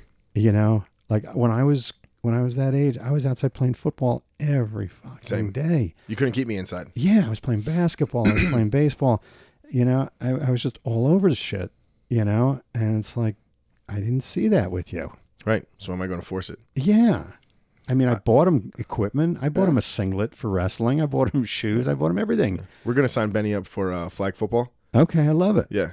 Not because it's like, I want him playing football. No, it's because it's winter and I need him outside running his ass off so he can probably go to fucking sleep. Absolutely. Because my kids have so much energy, man. Yeah. And they're just like, the winter's brutal. It's brutal because they can't go outside. Because they're inside, yeah. They're inside all day. I got you. So, but that's game planning. No doubt. It's like, let's start thinking about what we're going to do when it starts getting nice out. Yeah. How can I keep you active? How can we make up for the time? You know, he still comes to jiu-jitsu once a week. Mm-hmm. You know, sometimes twice, but I think keep the him busy. question is, you know, when you grow up, you always have your problems with your father or your mother, but they also have their problems with you. Mm-hmm. Yeah, you know, I didn't give my dad any problems. He wasn't around. You know what I'm saying. I don't know what that motherfucker's complaining about. I didn't bother him with shit. He nudged himself out of the picture. That's real hard. Shit. I wasn't the one that told you to pay child support. That was the fucking judge. So what? Not like he paid it anyway. You fucking dirtbag. Speaking of, do you want another? No. So I made the switch from Bang, and I decided to get like Stewart's orange cream. I had two. We're done. I can't have another one. It's this is like, oof, I'm feeling it already. Because the Bang doesn't have sugar. It's just like a lot of caffeine. It just wires you up. Yeah. Oh my god. Yeah. I know. That first time I tried that Bang, I'm like, I got to stop right now. I know. I was thinking about. I'm losing my train of thought. I'm losing you know what I'm saying? It was like the first time you hang out with someone who does like drugs. They're like, yo, man, what's happening? And me and Sam are like, welcome to hell. There are dudes in my band that smoke a lot. I can't do that either because it's like I just forget lyrics at that point. I'll just, I'll go off in a whole other direction. There's people that train, like they smoke and they train. Yeah, yeah. I can't do that. No. I'm like, how do you? I would just lay there and just be bottom mouth all day. People are like, Bridge. I'd be like, London Bridge? Fuck it. Like, London Bridge, bro. You know it's falling down, right? That song's about terrorism, bro.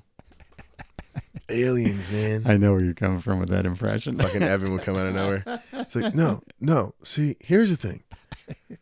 Like, Max. By the way, Max requested this impression. Max requested an Evan impression. It's like, well, no. Just watch Ancient Aliens, man. It's all there. It's all there. But then you're going to say it, and people are going to think you're crazy, and no one's going to hang out with you anymore. And whatever, dude. But people think I'm crazy. Then it all comes true. It's all aliens. God bless you, Evan. I love that kid. He says such smart things, but he says it with such like a surfer fucking tone where it's like, are you smart or am I losing my mind right now? There's a little Keanu it's like in watching there. it's like watching a dog start talking to you. It's like he's like a mix of Stephen Hawking and Keanu Reeves, kind of.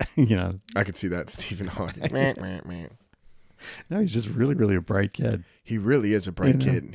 It's actually very impressive, and he's a great young man. I really like him a lot. I like Evan a lot. Well, that the whole smoking thing kind of leads to the other thing is that if you're going to go after these dreams, you better start taking care of yourself. I mean, I know the 20s are all about messing around and throwing your body around and this and that, but I hate to say it, but when you hit that 30 mark, you got to start thinking a little bit more. It's one of those things, if you want to change one aspect of your life, you got to change a lot of aspects of your life. Yeah. If you're like, all right, well, I'm going to stop doing this. Okay. You're going to have to probably change who you're hanging out with. You're going to have to change what time you're sleeping. You're going to have to change a lot of your habits. You got to change a lot of things to change one thing, especially if that one thing you want is, listen, man, like I've had to change my sleep patterns. I've had to change my diets. I don't get to talk to my friends as much as I would like to. Even someone like Tom, like I got to reach out to Tom, like, listen, dude, I know you haven't heard from me in a while, just really, really busy. He's like, oh, I just want to make sure. Okay. As long as you're okay. It happens. I really want to get your opinion on this too. Oh yeah. Okay, you change your body, you're taking care of that sort of thing. But as far as your game planning, how do you change your image? Some people are going to think of you as this, and you want to change it to that. How do you do that? Ooh, that's a good one. I know it's a good one. I don't really, you know what? I really don't know. Because I'll just give you an example. I always talk about the fact that I used to tell half truths to my family, and it's like, I don't want that image anymore. And I learned I will never say another lie to them again. My word is my bond. I'm going to fucking keep it no matter goddamn what.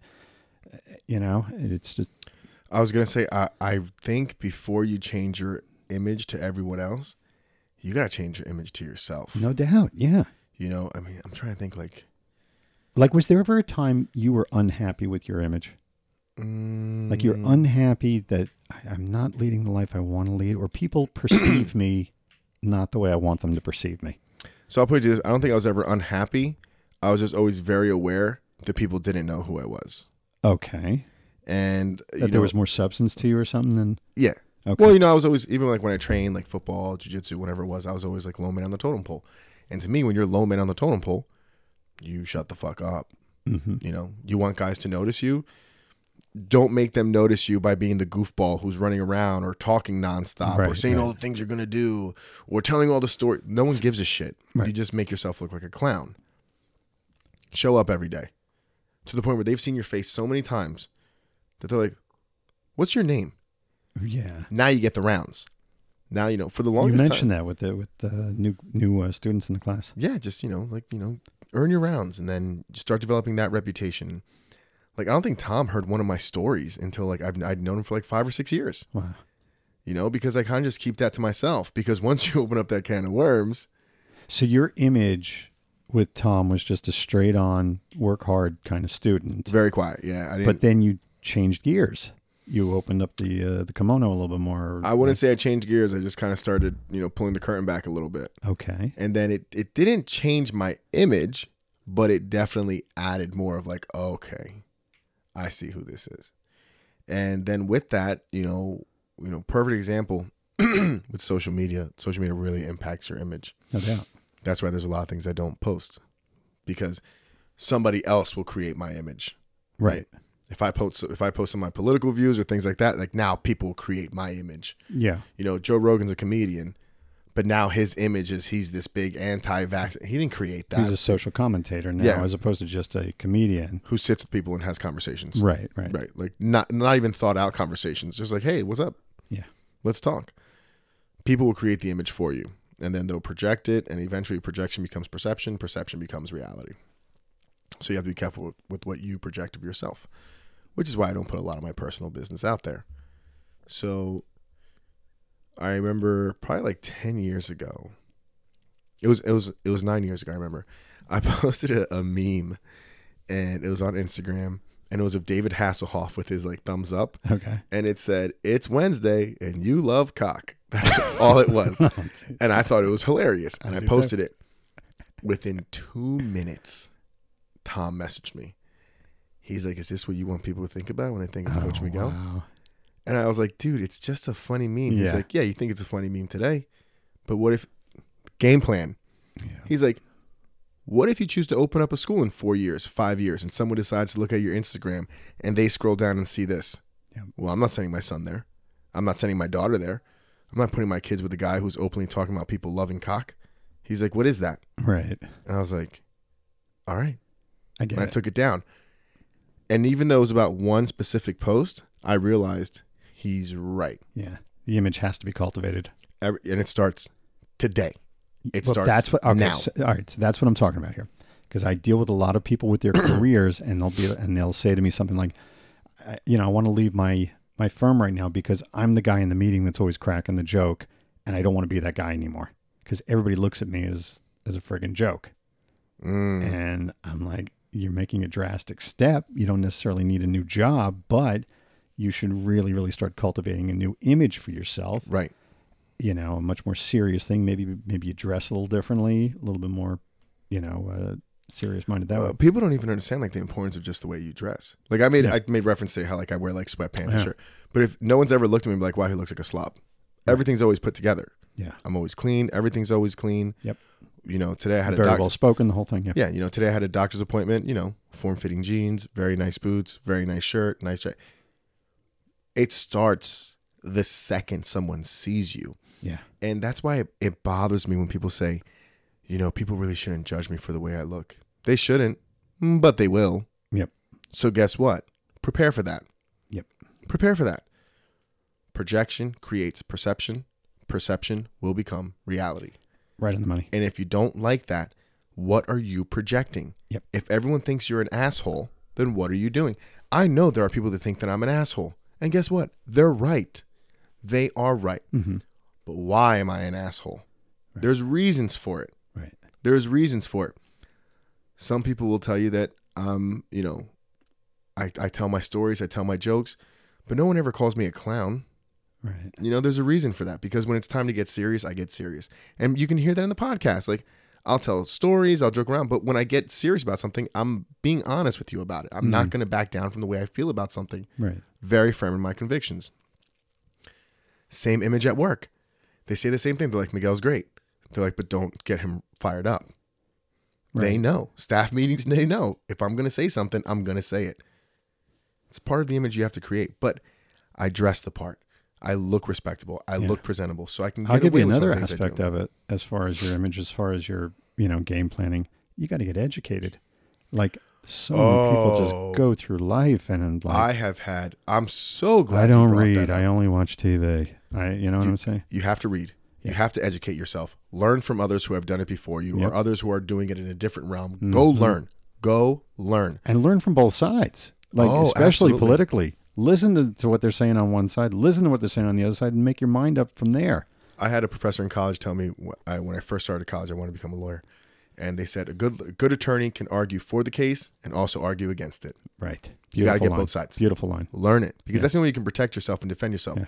That's why you see too many times the idea of an educated conversation has gone out the window, because people start talking, and the second you hear something you don't agree with, it's like, yeah, well, fuck you, you're a Trumper, like, fuck you, super liberal. It's like, where is the conversation? Yep. Where is the exchange of facts and statistics and numbers and empathy towards the other person's feelings?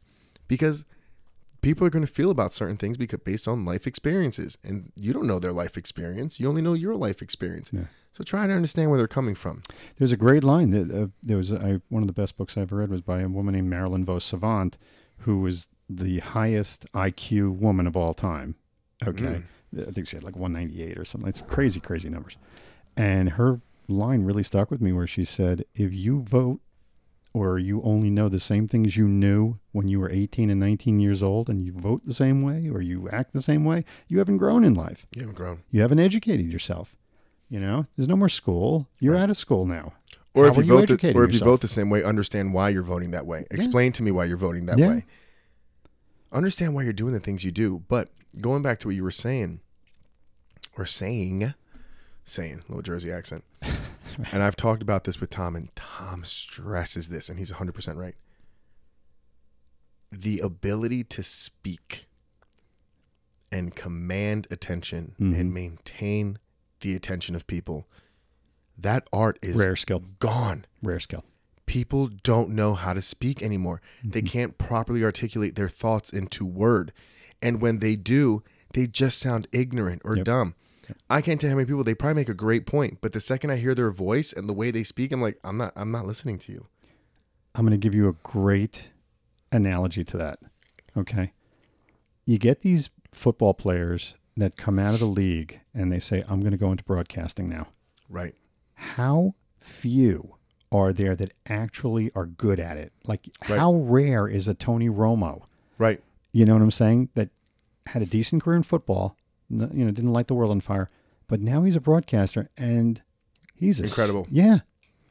Has personality, can express what he's seeing on the field in a way where the common person can see it. Yep. Understands the flow, speaks very clearly, gets his thoughts out in time. Everything's very concise. Chris Collinsworth, another one. He's been doing it for years and years and years and years. His son does it now. Yeah, I saw that. His son sounds just like him.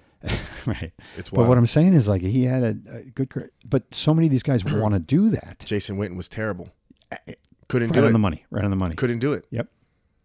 I'll give you a great example, like a guy like Michael Strahan.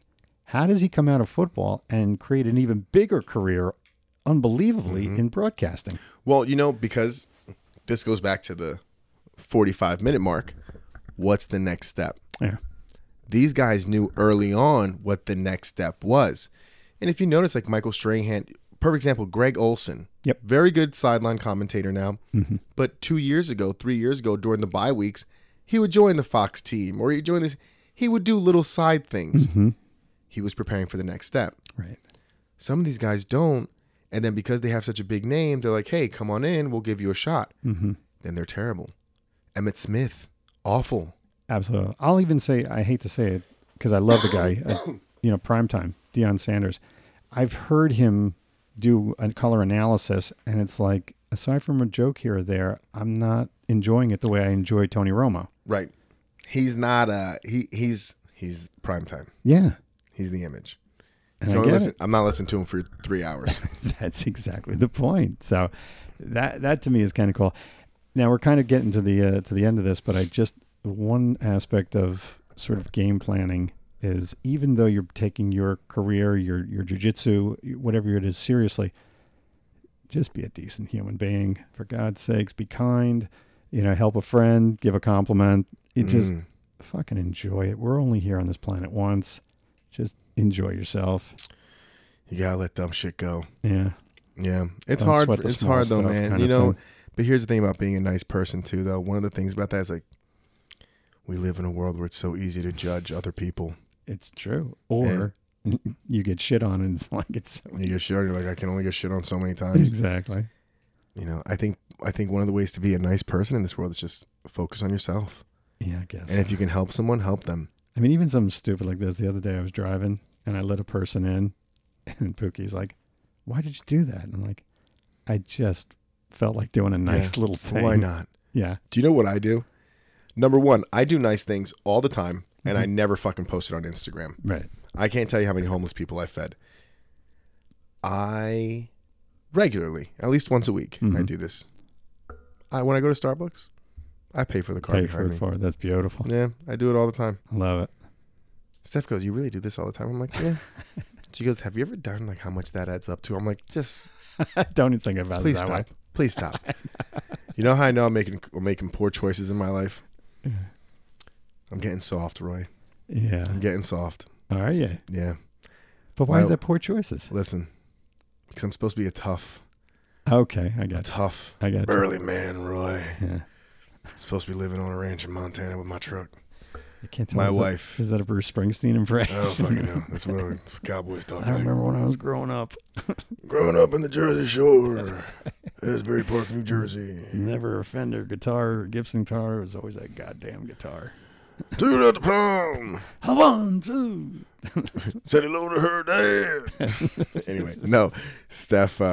We could do that accent for at least a half hour. I'd have so much fun. Dude, when I first started dating Steph, like we moved in together. Right. And she found out that sometimes I do voices, and if I do them for too long, I can't get out. Oh, no. And I get stuck. I haven't done it in a while because now we have the kids, but Benny kind of does it too. He'll do impressions, and he gets stuck. He can't. I would get stuck. It's so enjoyable you find when you love. I had like this Italian guy named like, my name is Gaspacho Santofini. And I would just talk like that all day. And then I couldn't get out. So I would have to do an impression of myself until I eventually found my way back. So I'm like, I get how Hollywood actors lose their shit. But no, I was here hanging out and I was like,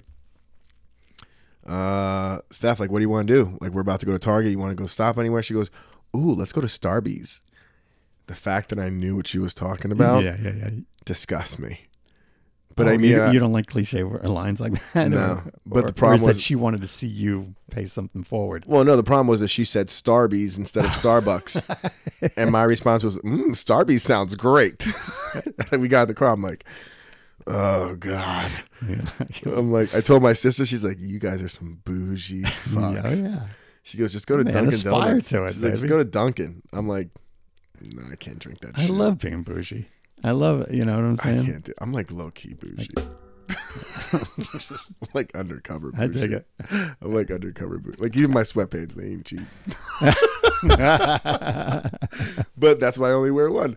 No, but yeah, be a good person, man. It's so much. Life is so much easier. It is. When you stop stressing over shit you can't control. Mm-hmm. When you let go being mad at people. And when you just try to fucking be nice. You know what I like doing also, just in terms of just making my life feel peaceful? I like connecting with people I haven't spoken to in a long time. And yeah. You know, I just reached out to my high school, my 8th grade reading teacher. Wow, that's cool. Yeah. She just randomly popped up like somewhere, you know. I was like, just as a goof, like to anyone that's listening, just try and like catch up with somebody you haven't spoken to in a long time. So, funny story, Miss Fava, Jen Fava, if you're listening, 8th grade. I had to talk. I had to tell stories. I had shit that I had to get off my chest. Yeah.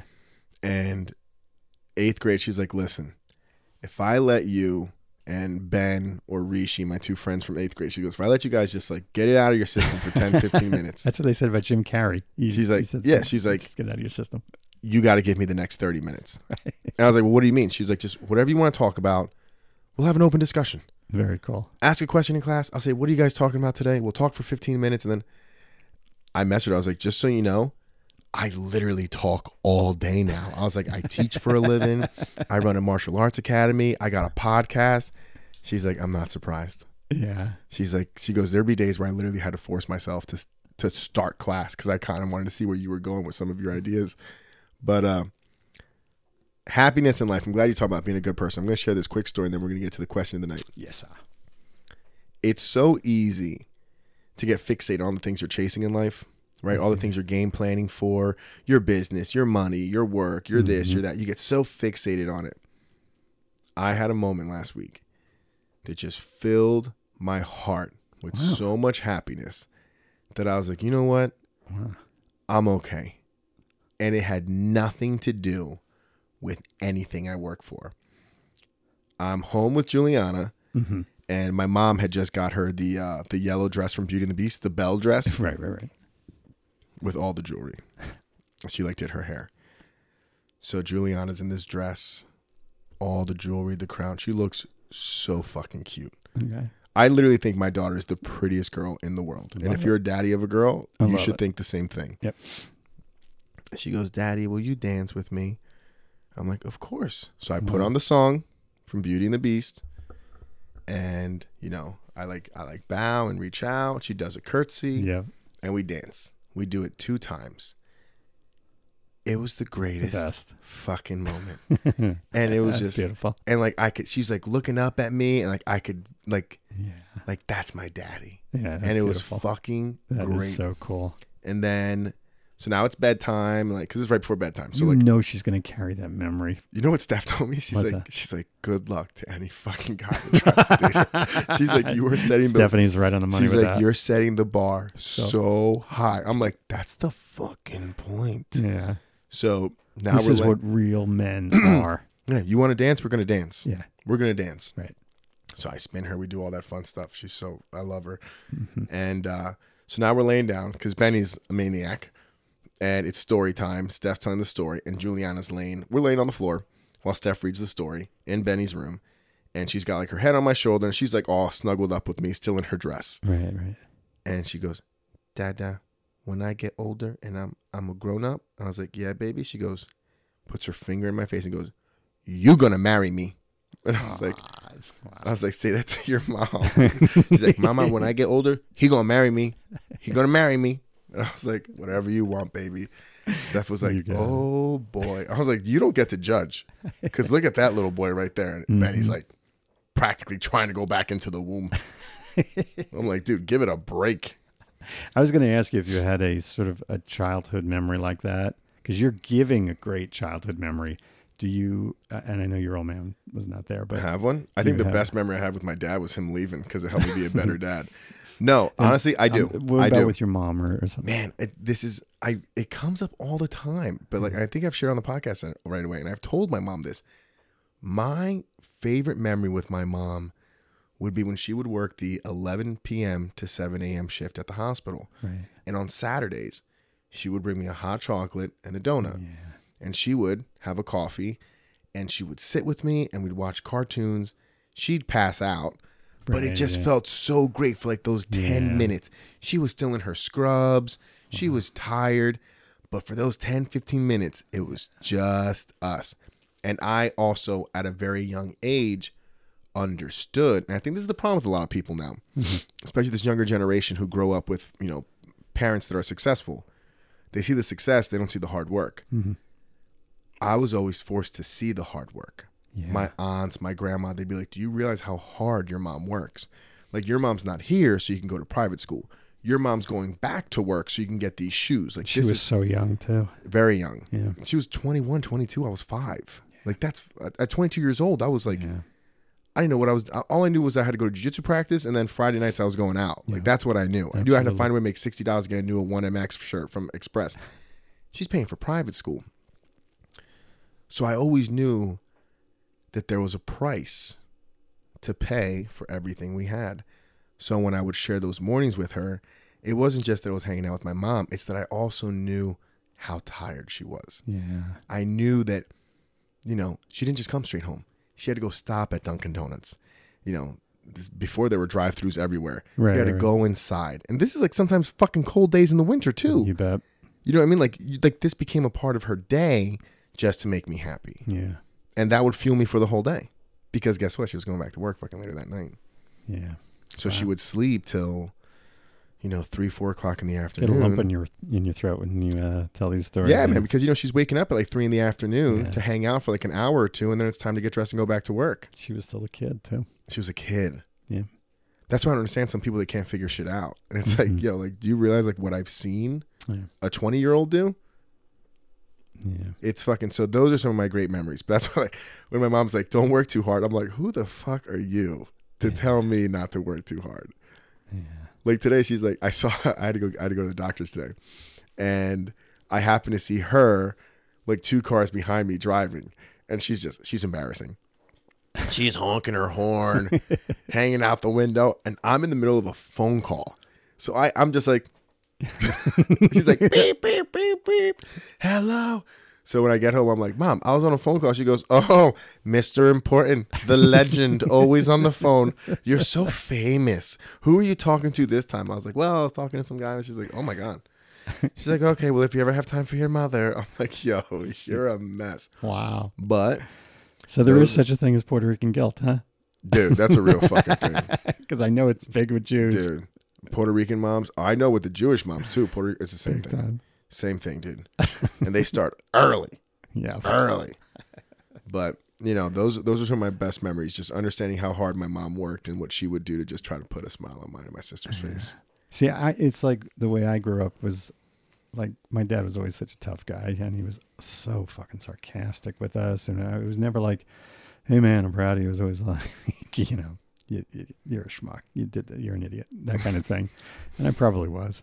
But there was one time, man, because we didn't get hugged. Like my brothers and I always talk about this. Like he never sort of went to the games and this and that. I remember one time I had snapped my ankle or really badly sprained my ankle in a basketball game. I think I was 13 or 14. And he comes out onto the court and he just picks me up in his arms. And I'm like, yeah, I'm getting fucking misty thinking about it now. You're like, finally. But I'm like, holy shit. And I'm just, it felt great. It felt good. I smother the shit out of my kids. Yeah. Juliana limits me to 1 kiss a day. She's like, I kiss you when I wake up.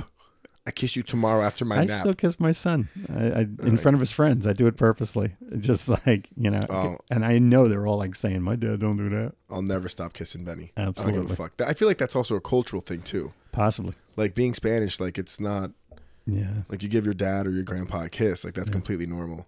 Like, we're not like French kissing, but like, kiss on the cheek is totally fucking normal. Yeah, I'm very affectionate. I still give my grandpa a kiss every time I see him. That's beautiful. Kiss on the cheek. I love it. I love it. And you know what's funny? Steph said that. She goes, I don't know what it was. She goes, when I saw you kiss your grandpa the first time, something about that just seemed so masculine to me. Yeah. I was like, really? I was like, cool. Literally probably the gayest thing I did.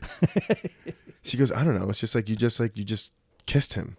Like on the cheek, and he kissed you, but it was just, she goes, I just felt like, wow, like, okay. Yeah, I'm expressing my love, and this is the way I do it. I was like, I don't give a fuck who sees it. I was like, if that's how I kiss a 70-year-old man, imagine what I'm going to do to you, Mom. You in trouble, girl. I think that's what it is. So here's the question. Question of the night. Question of the night, because it segues perfectly.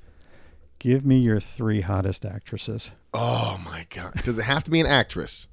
All right, give me 3, but they got to be known people. They got to be like known people, blue check mark on Instagram. Yeah, exactly. I have but to know who they are. They don't have to be actresses. Whatever. I just got to know who they are. Okay? Can they be musicians? Anybody. Just give me 3 hot fucking... Number 1. Okay. And I've showed you her picture. I know. Kay Adams. Oh, yeah. Kay Adams. That's a pretty girl. And she's an NFL. She's a broadcaster for the NFL Network. She's the host of the Good Morning Football show. Mm-hmm. It's actually just called Good Morning Football, GMFB. Shout out to Kay Adams, Peter Schrager. The purpose of this whole thing is that as people hear you're 3, I want them to go to Google and like look They these were like, people up. Kay Adams is my number one. Kay Adams, Kayadams. Okay. Yeah. Hey Kay Adams on Instagram. At Hey Kay Adams. It gets to that point. Big fan. Number 2. I don't watch a lot of movies. So, you know what? I don't know her name, but she's kind of like the flavor of the month right now because I'm watching a lot of Yellowstone. Okay. The actress that plays Beth on Yellowstone. I haven't seen it that much. Yeah. I've only seen the one episode. I think it's more so an attraction to the character Okay. than the female. Like the actress is very beautiful, Okay. but the character's also like, I like that. She's not Dutton's daughter, is it? She is. Oh, the one with the bangs? Yes. That's a British actress. Is she? Yeah. Her name was like Moira something or other. Yeah. I don't fucking know. Yeah. She's not that pretty, but she's a very cool. That's why I said I think it's more the character. Yeah. I know what you're talking about. The character she plays, I'm attracted to that. Let's see. They're really kind of like. So we got Kay Adams, we got the actress, and then I gotta pick a third one. This is tough, man. I don't spend a lot of time. What about someone like a Sharon Stone or No? Okay. That's your era. I'm Old- just you trying to old throw bastard. ideas at you here. what Um, about Cameron Diaz? Nope, That's more doesn't your do it for me. Okay, let's go a little further then. I'll give you one. Go. I'll give you one. Jennifer Lawrence. Oh, I love Jennifer Lawrence. Yeah. A Kentucky girl. Yeah, she just seems very real. She's Yeah. gorgeous. Yeah, she is. She's beautiful in a way that's not like too extreme. Yeah. You know, Right. where it's like that's just like that's not. She that's seems a lot unattainable. more real than like someone like Charlize Theron. Like I see Charlize, she looks like she'd be a douche in real life. Yeah, You know? like even like Nicole Kidman. Like they're beautiful, but it's such a different. Yeah. Like I feel like I can bump into Jennifer Lawrence at like a bar. And I don't even she'd say. I don't know why I say giggle about- and bars. I don't she'd go to giggle. fucking bars. Yeah, like I could bump into her at like Applebee's. Right.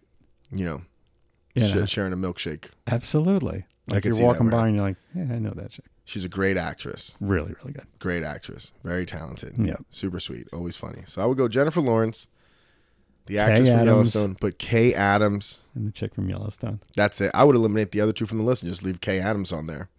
But what is it about her that like Number 1, I think she's very pretty. that she is? Yeah. Very pretty.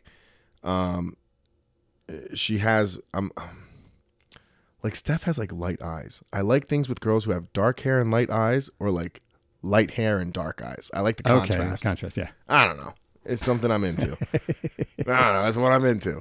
So she's got like very light eyes and like she's a brunette. Yeah, she does. But she's got like a spunk. I love that. Yeah. You know what it is? I love girls that are happy. She's very happy. She's like got a lot of energy, and she's a 5'1", 110-pound woman. Yeah. Excelling in a world of men. Yep. And she's running the show. Is she? She's running the show. She's breaking down the breaking news. She's disagreeing with the co-hosts. Right. Like she'll go up there and she like Chris Carter will be on. She goes, "I'm sorry, Chris." She goes, "Love you. Don't agree with you." And it's like that's a Hall of Famer. You're disagreeing. Yeah. You know, and then she picks like fantasy players and she kills it. I always love the. She dated Danny Amendola. Not a fan of that. There's pictures of them kissing. I don't look at those pictures. There is some great, NFL analysts. I always loved like Sage Steele, for instance. I thought that she was great. Who? Look it up. I'll find her later. Yeah, she was like pretty, but she was like, she really knew her sports. I love women like that. That really, You have to. It's hard for women because you can't just succeed by knowing the stuff. You actually have to be attractive too. So that's very tough, and it's not fair to women at all. But Kay Adams does it all, man. well, I'll tell you this. Like I said, this is a great discussion. That's I my always get a girl, kick out Kay of Adams. this kind of thing. People are gonna look at that and be like, "I get it," or they're gonna be like, "Really?" And if you're going, "Really?" Fuck off. I like what I like. This is. I'm not like Gary posting. That's Sage Steele. Oh, I love her. I love her. She's great. She has a ball doing it, and she's Yeah. just. I just love this chick. Yeah. She's no Kay Adams, but That's fine. There was another girl that was doing it. Who's the one that did football as well, or maybe she did baseball? I don't know. But little Jewish girl, I forget her name. Anyway, we're at an hour and 47 here, my friend. So that's a short episode for us. yeah, All right. So game planning, I got a story about Kay Adams and game planning. It pissed off Steph. Because I told Steph, I was like, she's famous, but she's not that famous. And she's in New York. That's exactly I was like, I can really, like, the podcast can really kind of take off. And with the people that I know, I was like, we could accidentally kind of bump into each other, get to know each other. Exactly. I was like, and what if same way you're banging into Jennifer Lawrence?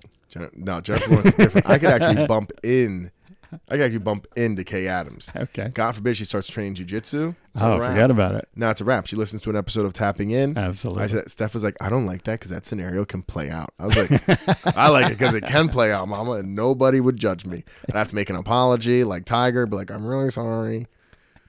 Fucking Tiger. But yeah, Kay Adams, love her. She's smart.